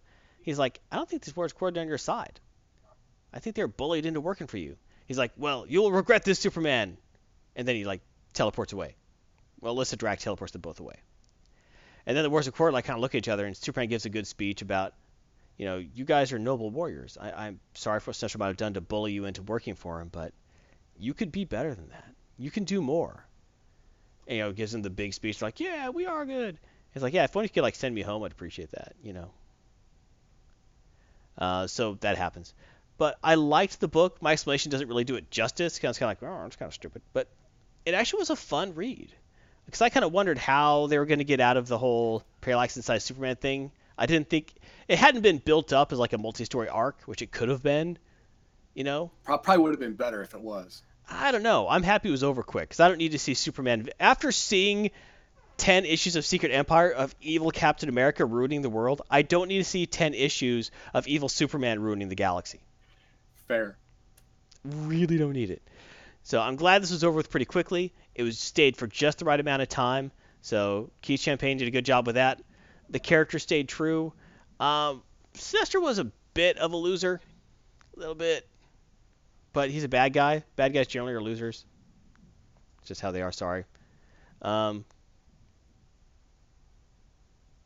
of like Harley Quinn. Yeah, super loser. Super loser.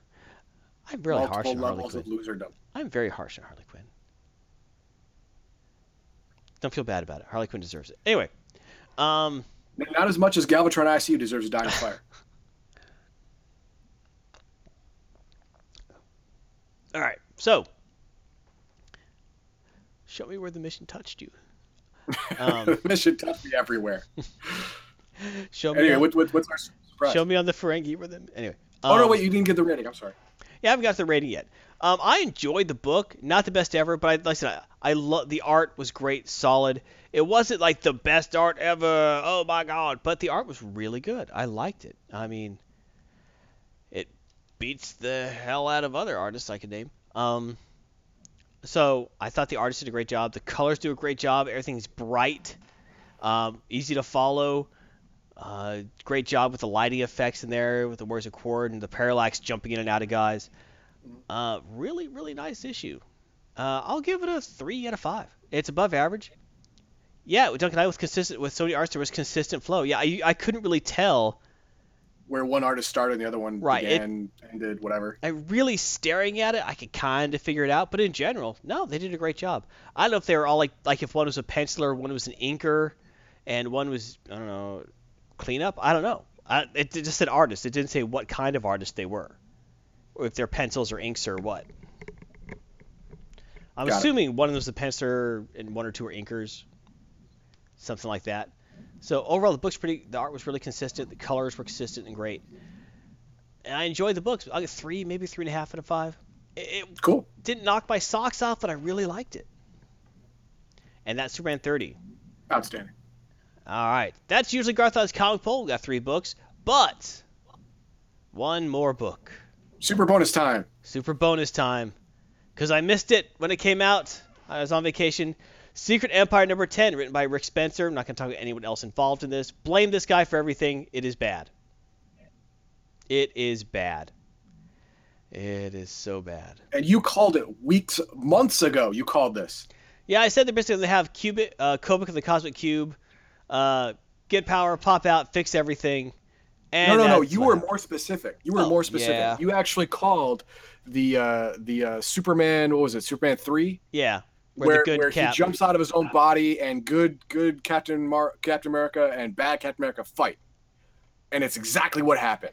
It is exactly and it happened. What happened. And before that happens, evil Captain America actually puts on green and gold Iron Man armor, which he's never wore in the entire time. Nope. And the chest with leather pouches though. Yeah, because you gotta have pouches. Gotta have leather pouches. It's a Hydra uniform. It's where he keeps his mints. Yeah. You can't be walking around giving big speeches with stinky breath. You gotta have mints. No. And maybe garlic bread tastes too good. You can't stop eating. Maybe his pain rod's in one of those. Anyway, pocket copy of the Hydra Constitution. Anyway, whatever. Apparently, Arnim Zola made this armor for him based off Tony Stark's plans, and instead of being powered by like an arc reactor, it's powered by the Cosmic Cube. Let's get the whole cube. He puts it in this chest to power him. Well, it's all but a little shard.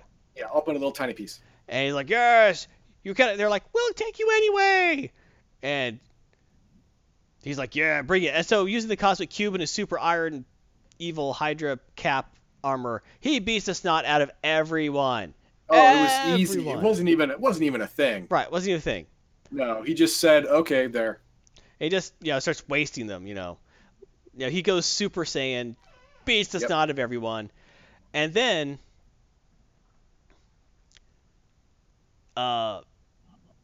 he remakes the world. Not quite yet. At that point, Ant-Man is talking to. You see Ant-Man talking to Winter Soldier's like, "You sure this is Jack? This will work. Don't worry." And then you see Sam Wilson, Captain America, go to evil Hydra Cap. Oh yeah. He's in his outfit too. Yeah, he's wearing his Captain America outfit. And he says, "Okay. Well, you here to fight me too, Sam? No, I have something for you." And he holds up the last shard of the Cosmic Cube. I had this. I wanted to give it to you. I give up. It's like, I didn't expect. Hail Hydra. It's like, I didn't expect this, Sam. This is beautiful. We can remake the world together. I'm glad you saw the light. This is great. Hydra's a runaway train, man. I just want to get off. This is it. This is my stop. So he gives him the shard. He opens up his chest cavity, takes the shard, puts it in the cube. He's like, oh, yes. Puts the whole Cosmic Cube in his chest and uses it to rewrite the world into Hydra Central. Oh, yeah. The whole history of the entire world has changed. Yep. Everyone loves Hydra. Yep. And if you weren't on board, you're actually erased from existence. Yep. World history's changed. Monuments are rewritten. The Lincoln Memorial becomes like the Hydra Supreme Memorial. Everything is just completely rewritten. Yeah, he's like, the Washington Monument starts looking funny. Yep. Yeah, it looks like a weird spirally phallus. It's all creepy. Yeah, it's all veiny. It's supposed to be like a bunch of snakes wrapped around each other. Yeah, there you go. I think that's what it is. Sure. Anyway, that happens. He's like crying, "Oh, it's so beautiful," and that's when the Superman 3 moment happens. Kobik, who is inside the cube all the time with the good Steve Rogers personality, good Steve Rogers, because you actually see Ant-Man like talk to him. No, Cap, are you in there? Basically, and this makes no damn sense. On top of the shard of the Cosmic Cube they gave evil Hydra Cap was Ant-Man in his tiniest form. So he couldn't see it. He wasn't looking for it. And what's his nuts? And he shrunk Winter Soldier with him. Yes. So, who's Bucky? For those who missed that somehow. So when he put the shard of the cube, he put them in the cube somehow? Mm. Or maybe they willed that shard to put them in there? I don't know. It makes no damn sense. Well, to access the cube, all I have to do is physically touch it. I guess something like that happened. Yeah. So they start calling out to Cap, who they believe is in the cube, for reasons never explained, but they believe he's in there. And so Kobik, they hear the voice. He convinces Kobik, we could do this. We could go toward the light. Because I hear Bucky, and then you get the reverse of the scene where Cap's reaching for Bucky when he falls off the plane. You get Bucky reaching for Cap, and Cap grabs his hand, and he gets pulled out. And that's when the Superman 3 moment happens. And When you actually good Cap and bad Cap start fighting. Yep. And at that point, it's like, oh, you get, because as soon as that happens, after good Cap comes out, the Cosmic Cube disappears, because Kobik takes it away, because she is the Cosmic Cube. She's like, I'm out of this joint. Boom. He's like, oh, I lost all my supermassive Saiyan powers. And Cap's like, oh, you are evil. You are not me. He's like, no, I am good. You are weak. You don't understand. But at this point, you can easily tell them apart now that conveniently evil Hydra Cap is wearing green and gold armor. Mm-hmm. And is drawn slightly differently. Now it's drawn now slightly differently because he always looks evil. It reminded me a lot of the evil Captain America, the Captain from the 1950s was retconned to be an evil Captain America, because in the 1950s Cap was very anti-communist, and actually they stopped writing Captain America at that time. But they wrote in it that during the 50s there was an evil Captain America who fought against communists, but also hated brown people and stuff, and it was it was okay. It was a 70s plot. So they already have an evil Cap. He died, so I guess they couldn't reuse him. But now they have a new evil Cap. But it reminded me a lot of one of those fights. You didn't say what happened at the end of the fight. I haven't even got that far. I was just segueing into, there's already been an evil Cap that good Cap had to fight, and this fight was so exactly like those old 1970s, 80s books where he was fighting the 1950s evil Cap that I was like, oh boy, yay. It was a very boring fight. They smack each other around a bit, and of course, good Cap gives the I'm good, you cannot beat me because you're evil and Hydra speech. Beats him, and as soon as he beats him down, Kobik shows up and says, yeah, this is all wrong, and I'm fixing it. And basically all the rewritten Hydra history, all the monuments get rewritten back to how they are now. Cracked, destroyed, broken from all the superhero fighting. She can't make it nice. No. So she could have if she wanted to. She could have. She fixes all the changed history, and lets everyone know that, hey, this was wrong. This was not the actual Captain America. And she's gone. Well, that whole fight was televised. Right. And then she leaves. So evil Hydra Cap is still around. He's taken into custody. Oh, wait. Didn't she bring some people back to life, like Rick Jones? Yeah, well, they imply that. They don't explicitly show it. Well, no, they actually show it in a panel where he's like, whoa. Oh, it was a brief thing. Yeah, they brought back Rick Jones and a few other guys that got killed. Jack Flag. But not Black Widow. Right. They didn't show her coming back. They didn't show her coming back, and that's why Hawkeye's looking for her at the end. Yes. But honestly, with how she got taken out like a punk, who cares? With her inconsistent character, it was probably a Skrull. It had to be. Had to be a Skrull. That's all I could think. There you go. Boom. Skrull. Anyway. So that noise happens. They Superman 3, evil Cap versus good Cap. But nothing gets resolved. Nothing gets fixed. Everyone remembers all the evil Hydra crap. Well, what I did like, there was one thing I liked. One thing. Wow. Really? One thing I liked. Lay it on me. It showed how evil Cap was able to pick up Thor's hammer.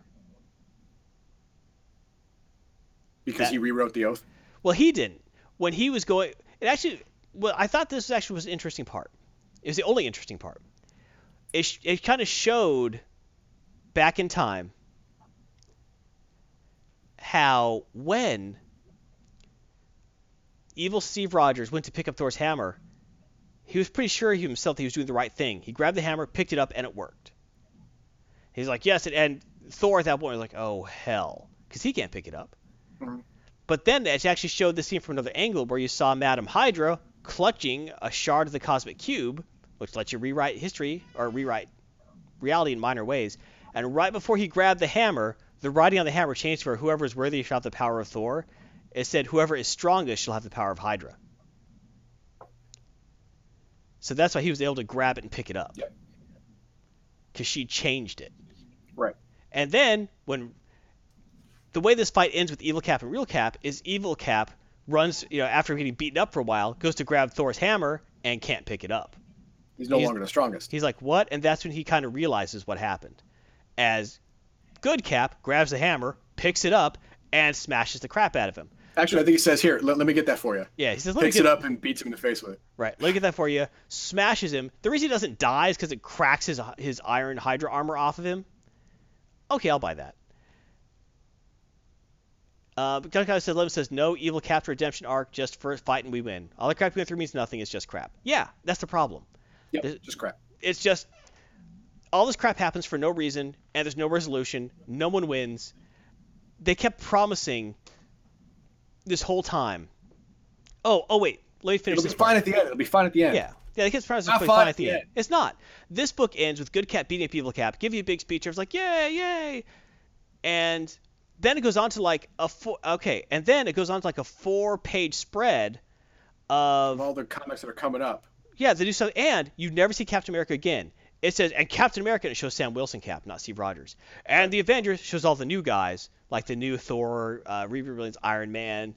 You know, basically shows all, the legacy has been passed on to new generations. Like, what the hell is this crap?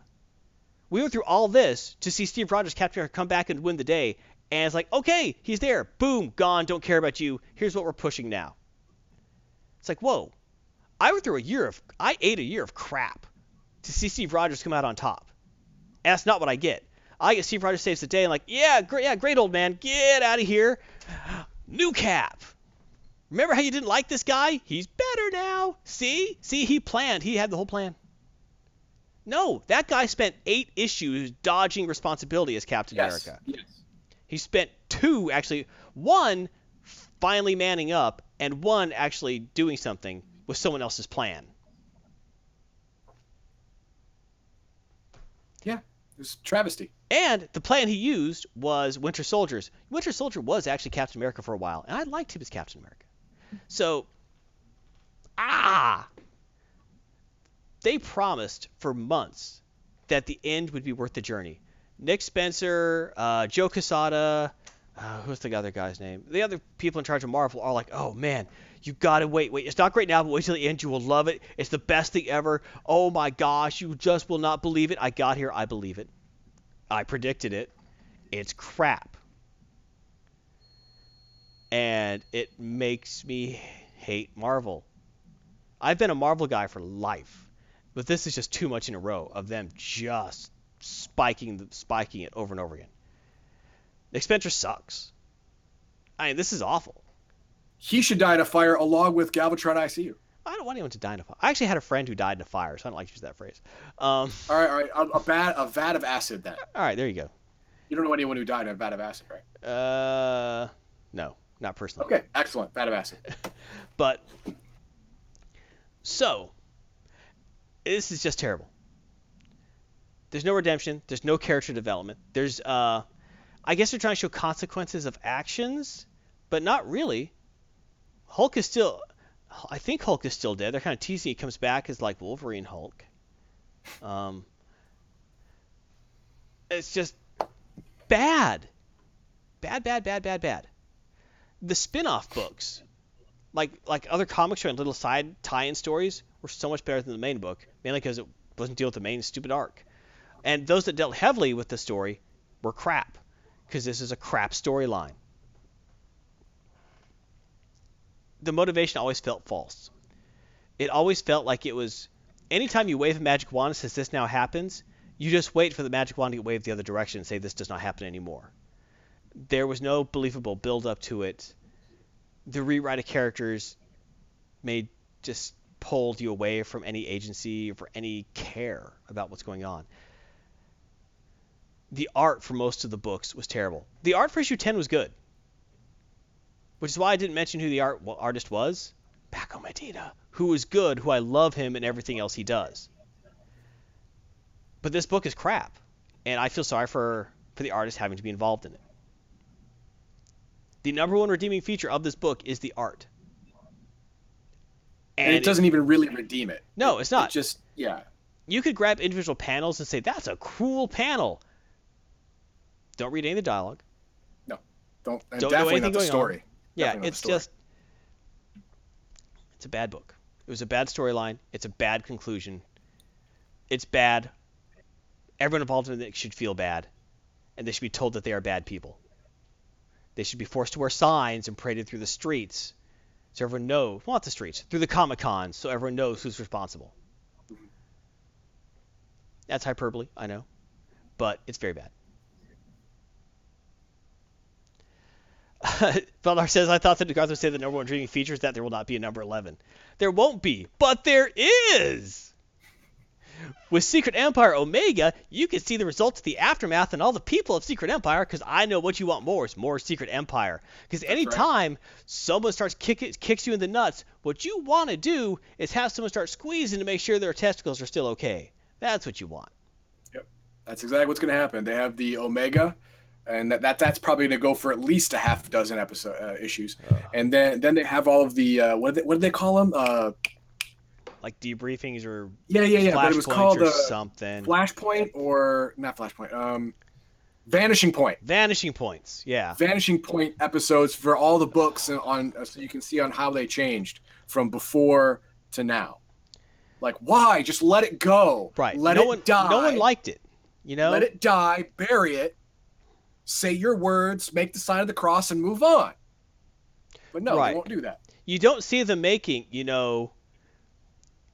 Green Lantern, the movie Vanishing Point, web series. No, because everyone hated that film, and rightly so. It was a bad film.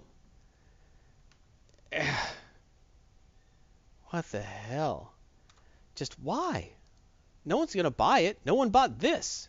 Well, people bought it. Obviously, I did, but it sold like half of what the last big multi-arc series is. People are tired of big multi-arc series, especially crap ones. You have one once every decade, and you spend that time writing it. No, they have one a year nowadays. But that's what I mean. Like they should have like every one 5 to 10 years. Yeah, every 5 to 10 years, you have one big thing. Yeah, and you spend a couple years writing it, planning it. Right. And then when you execute it, it's going to be good. And that was not this. No, that was crap. All right, Secret Empire Omega #1. Here's the tagline: Hydra has fallen, but the world is still not secure. As the heroes of the Marvel Universe stir from the wreckage of the battlefield, the inevitable rebuilding must begin. However, one question hangs in the air over the proceedings. What redemption can there be for Captain America? All right, he doesn't need redemption. Captain America didn't do crap. He was stuck inside a cosmic cube.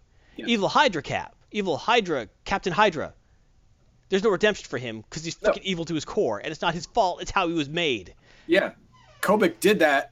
Yeah, Kobik, she should have undone it, but she didn't. Well, Kobik's like, I'm fixing this. Fix that! You didn't fix it, stupid! You left Evil Cap right there. He's unconscious. Yeah, he's right there in front of you. You could have just swept him away because you're the one who created him out of nothing. Turn him back into nothing. When the dog takes a dump in the living room, you don't say I'm fixing it by taking the dog outside. You clean up the poo. Yeah. And that, I believe, is the most apt analogy I can give for the Secret Empire.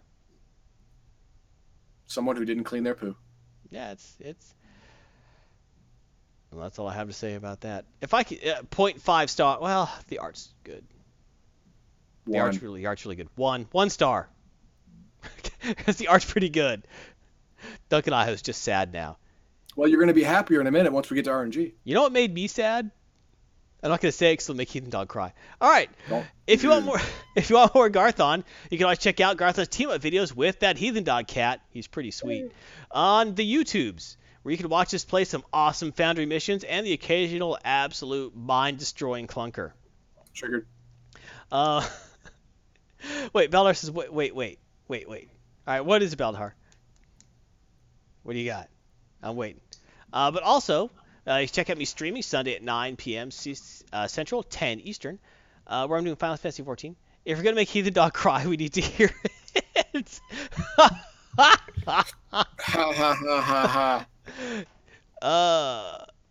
Duncan Idaho said it for me. I don't have to say it. All right, Duncan Idaho. Not Duncan Idaho. Baldahar. If you want to see Heathen Dog lose it, yes, you want to see me lose my freaking mind. Wait till Wednesday. No, actually. Yes. I know Thursday. Well, Thursday is when you're gone. Wednesday is when you say you're leaving. No. Tuesday, Wednesday, Thursday, Friday is when it's all coming out. I bail Thursday. So Thursday is when I lose my mind. 8 a.m. Eastern time. You'll be able to watch the YouTube video. Watch Tuesday and Wednesday because you So can you see have to us see the both lead up to why he slowly loses lose it. our minds. and then me finally, you know what? Screw this. I don't need this in my life, and I quit the game. So if you want to see him actually absolutely lose it, Foundry team up is where you're going. Worse than Darkest Dungeon? Yes. Yes, it was worse. It was worse than Darkest Dungeon.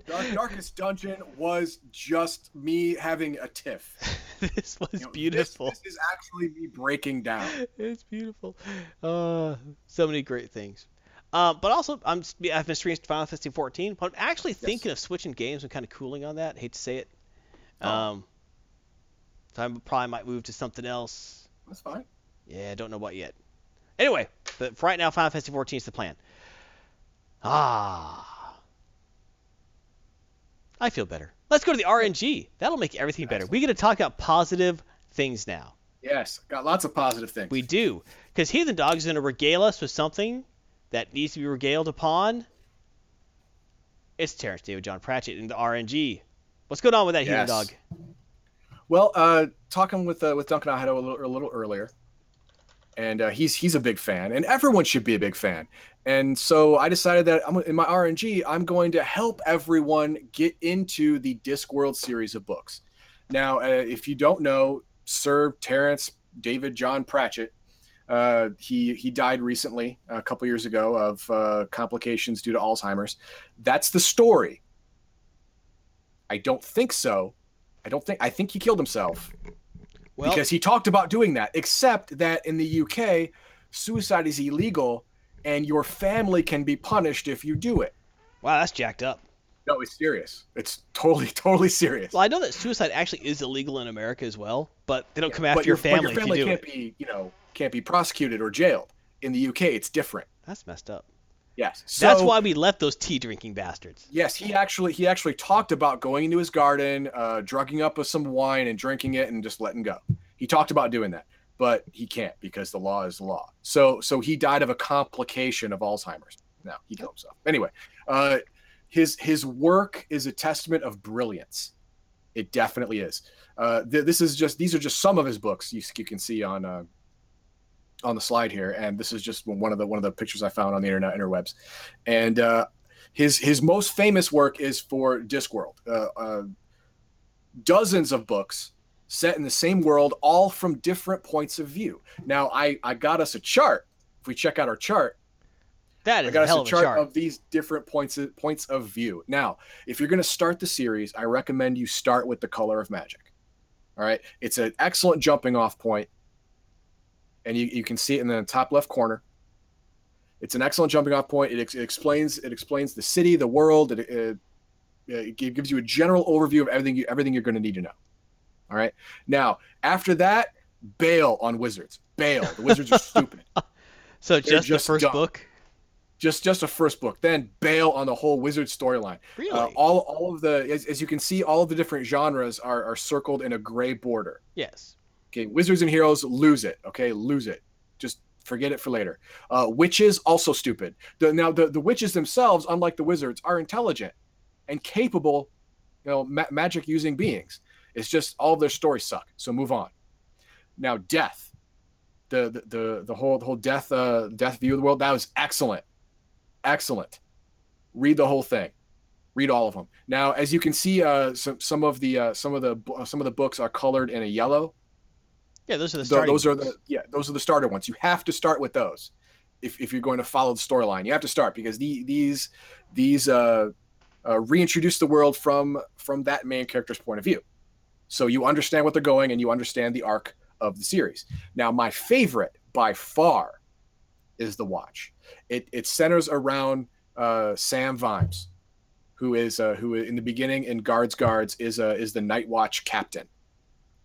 And it centers around him, how he thinks a city should be protected, and his force of nature stride toward making the city of Ankh-Morpork, that is chaotic by nature, more ordered with just his force of will. It's amazing. It's an amazing story arc. It goes really well throughout the entire thing. It's cool. Now, on the other side of that, if you're a fan of chaos, you should go with the Moist von Lipwig storyline, because it's pretty funny. And it starts with going postal, then it goes to making money, raising steam, and then after that, I believe there's going to be raising taxes. There's a book that's coming up, but they don't have any upcoming books on this chart. Only books that exist right now.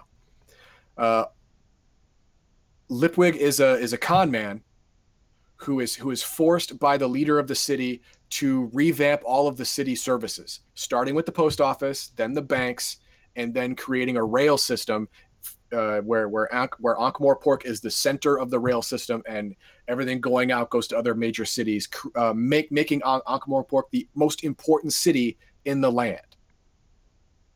It's really cool. It's like a Industrial Revolution storyline. That sounds good. And it's pretty cool. So yeah, go ahead and if you want to buy these books, first buy The Color of Magic, then buy Guards, then buy Mort. Now, whichever storyline you wanna go on, either Mort or Guards, then please go. Buy the other books in that series, and after you're done, buy the other books in another series. I gave you this guide so you're not hitting and missing, like, oh crap, it's a witch episode, I didn't know that, and then oh man, more wizards, idiots. All right, I have a question for you. Yeah. What age levels would you recommend these books for? This is, well, it deals with a lot of high concept stuff, but it's not necessary to get enjoyment from it. So I'd say late elementary, early middle school. So you're saying like someone who could enjoy the original Dragonlance Chronicles? Yes, but 12 and 13 would be the minimum for me, to where I would say that, sure, you could probably read it earlier, but you're not going to get it enough to really get the enjoyment out of it that you should. All right. So 12 or 13 is the minimum I would go for this. Now I have a daughter who devours novels, and she's actually gone through the Harry Potter books, the what's the other series with the kid with the lightning gods and the Greek gods and stuff. Percy Jackson. Yeah, she's gone through all the Percy Jackson books. So I might get her into this. Hey, go for it. How old is she? 11, turning 12 in a couple months. Okay, then she's gold. No, wait, she's 10, turning 11 in a couple months. You obviously, and your viewers out there, obviously, you know your child's reading level. You know their reading comprehension level. This is at the minimum a young adult series. So introduce appropriately. There you go. All right. Duncan says older for Moist and Guards. There's some dirty stuff there. Yeah, you're right. But it's all veiled. I mean, if they're too young, if they're too young for that stuff, they're not going to get it. Yeah, I mean, I first read The Hitchhiker's Guide to the Galaxy when I was in first grade, and all the dirty bits went way over my head. Yeah, over your head. You can still get enjoyment of it, but you're not going to get it. Yeah, I loved the book, but I didn't get the Eccentrica Columbus, the triple-breasted whore of Rotcon 6. I didn't get what that meant. I just thought she was a lady with a crazy name.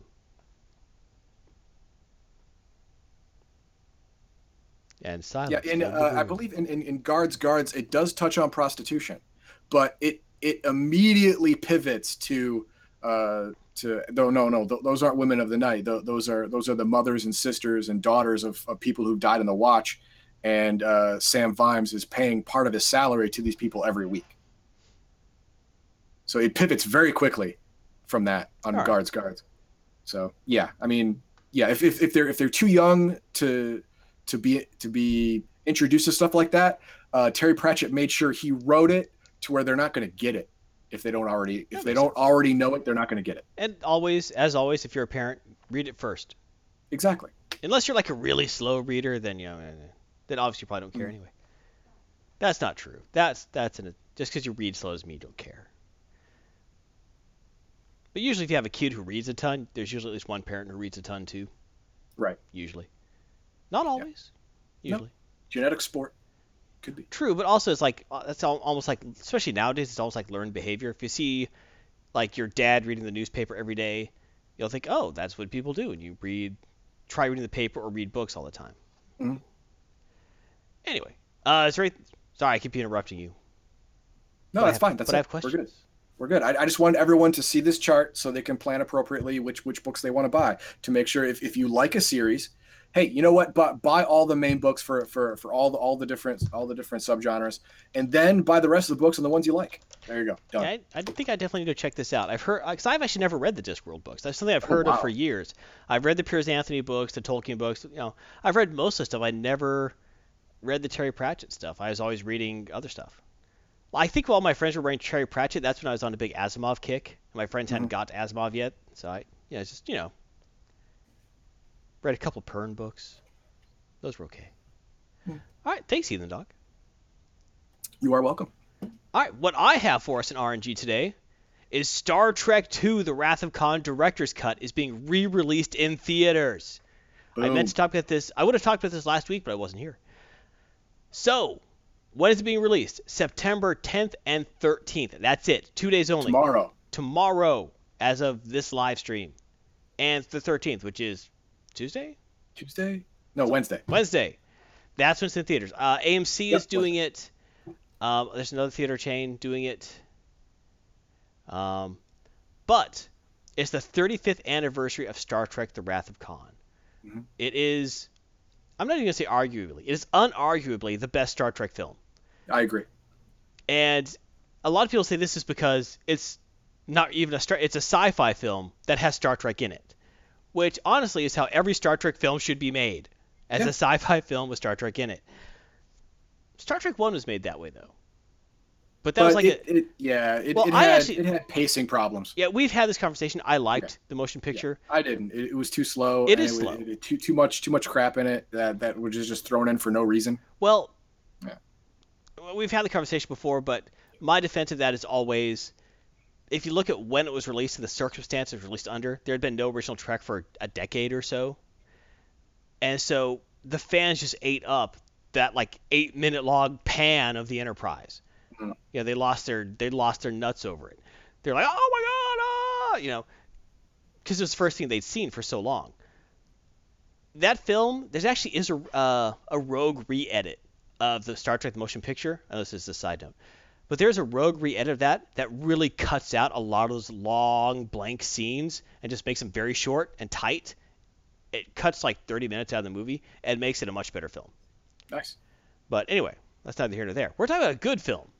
Unarguably the best film. Star Trek II: The Wrath of Khan Director's Cut. Everything in it, the best scenes.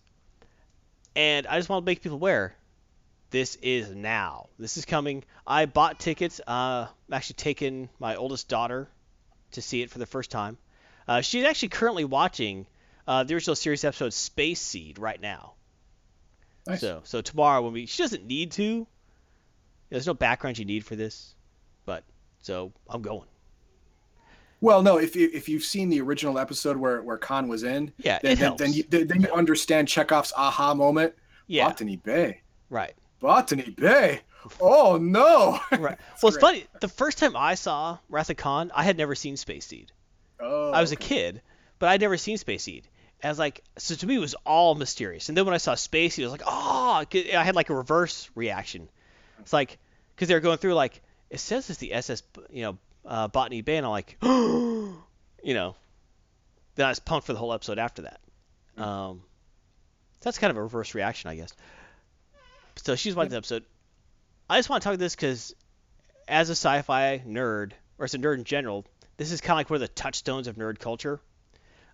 Yelling Khan at things, talking about the mind worms going people's ears. Right. There's a lot of stuff that comes from that. And I think it's really great that they're actually re-releasing this film on its 35th anniversary. And I really would like to see more of that. Not this film being released every 5 years or something, but I mean, when you hit big landmarks. Yeah, taking landmark films and a 20th, 50th anniversary, re-releasing the theater for a day or two.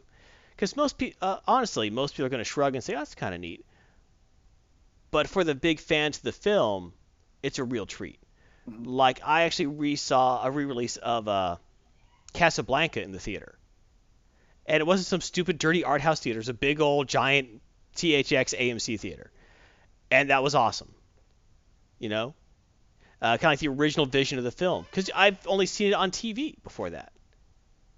So it was great to get that theater experience, and I think that that's and especially nowadays the prevalence of streaming and direct to DVD, or if you want to see this 30-year-old film, hell, buy the DVD, hell, stream it, rent it online, so you own it for 2 days and you can't see it again. You have so many options, but nothing beats that theater experience. Actually, the first time I saw Star Trek II was in a drive-in. Oh, that's cool. Yeah. Yeah, I saw it on cable first time. I would have liked it, but so I've never seen this in the theater. I'm pretty pumped. The only other big film I could think that got a really awesome re-release was the original trilogy. Because they did the big re-release for the original Star Wars trilogy. Yep. With the re-edits, which were terrible. Crap. Yep. But when I was in high school in Phoenix, it's still there. There's a theater called the Cine Capri. The Cine Capri was part of a local theater chain, a big local theater chain called Harkins. The thing was the biggest movie theater I've seen in my life to this day. The screen was bigger than an IMAX screen. Freaking insane, right? It's meant to be like I don't think they really. I gotta guess they lose money in the theater because it's so big and so fancy and so nice. And every couple years, well, the new one is even better than the old one, but the old one was still huge. It was almost IMAX size, but much wider because of that. Anyway, giant theater. They would actually re-show the original Star Wars trilogy before the re-edits, like every couple years. And it was just awesome to go in there, watch the Star Destroyer go over, dun, dun, dun, and it just blows you away. Because if you see it on TV, it's like, oh, that's neat. Seeing it in the theater is like, oh, holy crap. So that's the kind of experience you could only get in the theater. And that's why I'm so pumped. I want to talk this in the RNG. Star Trek II Wrath of Khan Director's Cut. Go see it. I don't care if you've seen the film before. If you're any kind of nerd, take the time. You got 2 days. You'll be surrounded by your fellow nerds. Go see it. Have a good time. Hopefully, my only fear is that there'll be a bunch of nerds in the theater that will talk during the whole film, have stupid commentary, and during the cut we'll be like, God! I will punch them. I will throw my frickin' drink at those people, and I'll get a large so I get a free refill afterward. Nice. Just saying. If you go to a theater, show some frickin' class, people. Don't talk to the film. This ain't the Rocky Horror. No one wants to hear your dumbass commentary. If you have dumbass commentary, get a frickin' live stream.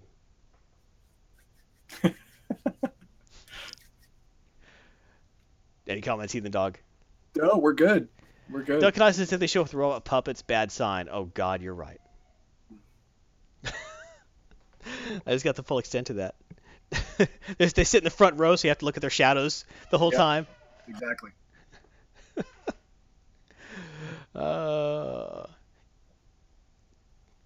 Can you really MST3K? Well, I guess you could, the Wrath of Khan. It's a good film, but you could. You could. I'm not a big fan of the new MST3K, by the way. I haven't seen it. I haven't seen it. I'm not. I mean, I like Felicia Day, and I like what's his name. I'm blanking on his name. Will Wheaton? No. The famous comedian. Dang it. I the guys who do the current host. Yeah. Yeah. I've heard like middling stuff on the show. Like it's all right. I watched an episode. I was like, this is not good, really. All right. Well. Patton Oswalt. Thank you very much, Duncan. Yes, Patton Oswalt. I love his stuff. It's just, I'm just okay with Patton Oswalt. He's all right. I like him. He's all right. All right. So, if you like this, and you should, if you're, well, I'm not gonna say everyone likes it. Only like really smart, really good-looking people like this. But if you happen to be one of those, you could get more on Twitch TV. /Legion of Myth. We are streaming every single day of the week. Check out our videos on YouTube. We got a ton of them. Live streams, playthroughs, all sorts of different contributors. You could watch Noro playing Cat Quest. You could watch Max Leo playing Mech Warrior, or he doesn't want you to watch that. Just kidding. He wants you to watch everything. Or currently he's playing through. Help me out, Heathen Dog. What? Playing through what? Starpoint Gemini. Yes. So you can watch that.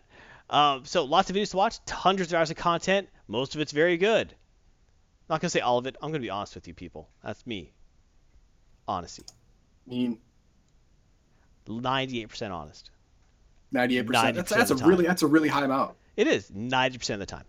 Yeah. So, you can check out our Reddit if you so are inclined. It is championed by Heathen Dog. Check us out on Facebook. Drops a line. We'll top your line back. Not lately. I've had major computer problems lately. That is true.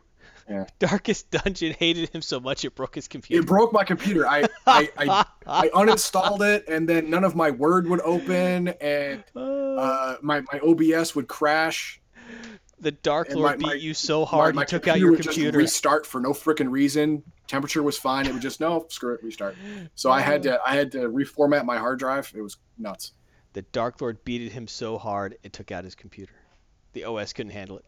Nope. Oh my gosh. 100% minus 9% equals 10%. 10 is the number of Secret Empire. My parents had an empire. Oh God. Nice. Thank you, Duncan Idaho. All right, you can check us out on Twitter. You can tweet us at Legion of Myth. We will tweet you back. We do the tweets. We love the tweets. Well, we don't say we love them. We're fond of them. Discord, Facebook Messenger. We are pretty active on that if you talk to us. And you can check out our steamcommunity.com/group/Legion of Myth. Audio version available on SoundCloud, iTunes, Google Play Music. If you get this audio version through iTunes, go ahead. If you are so inclined, drop us a 5-star rating. Leave a little review. That does help us out. We would do the same for you, kids. As always, if you want to support us, you can support us through Twitch, through patreon.com/Legion of Myth, a Streamlabs donation. The links are all here, PayPal, or you could get our gear and rep the Legion of Myth and show your support and just what an erudite individual you are. Yes. At shop.spreadshirt.com/Legion of Myth. You can show that you are a hardcore killer with your Heathen Dog shirt or an intelligent, sophisticated man about town with your Garthon shirt. Just saying. Or you can show that you are a hooligan with your hoodie. Oh, you can. You can indeed show you are a hooligan. So, as always, Max Leo and Noro Ryokus, I probably said that wrong, have their own streams, of course. Max Leo streams Tuesdays and Fridays at 1900 Central. Currently, it's to be decided, or Mech Warrior, depending how he's feeling that day. Upcoming October is Star Wars Battlefront 2. Battlefront 1 was so good that they made a second. Okay, the first one sucked balls, everyone knows it. But 2 actually has a story. Yeah, he has a little hope for 2, so that's why he pre-ordered it. From what I've seen, I have a little hope for it. You could say that it gives me a new hope. Nice. That was good. You can also check his YouTube Let's Play, currently a Starpoint Gemini Warlords. I found it interesting. It doesn't look like my kind of game, but I've liked his playthrough. It's been interesting. Also, Nora Ryokus is streaming Cat Quest Wednesdays at 1900 Central. Well, this is Central European time, so it's still noon Central time U.S. Is that what CET means? Yeah, Central European time. Oh, I thought it was Cat Entertainment Television. Could very well be that too, but yeah, Central European time. But yeah, currently Cat Quest. It's been kind of fun watching her. Recently, she's been getting eaten by dragons. Yeah, she actually just finished it. Did she? Because the last one I saw, she got eaten by dragons. Oh yeah, she came back and won the day. I like that. But she'll be going back to World of Tanks. Upcoming World of Tanks, where she destroys the competition and mocks them for their failures. Yes, she's mean. I like that. She hits a lot of trees. She does, but the trees had it coming. Sure. And we'd like to special thanks to our top subscribers, Hicks206, Elgarian, Sheris, through Streamlabs, Baldahar, Erwin Rommel, McCool's Hera, Magical Catgirl Fanboy, Spectrofile, the Level 99 Catgirl Armor Lover, oh yes, and also Heathen Dog through PayPal, Alan51. So, Heathen Dog, mi compadre, do you have any final words of wisdom? Keep your head down. If you can't think of anything intelligent to say, shut your pie hole. Everything will work out. Just remember, kids, there's a light at the end of the tunnel because Secret Empire is over. Everything's better now because Secret Empire's done. Yeah, there's an Omega. That's okay. That's just aftershocks of the earthquake. Yep, it's fine. Just brace yourself every now and again. It's fine. Yes, indeed. Thank you, everyone, for paying attention. Thank you guys for kindly stopping in. Valdahar, Duncan, Idaho, thank you so much for being in the chat with us. It's always fun to talk with everyone there.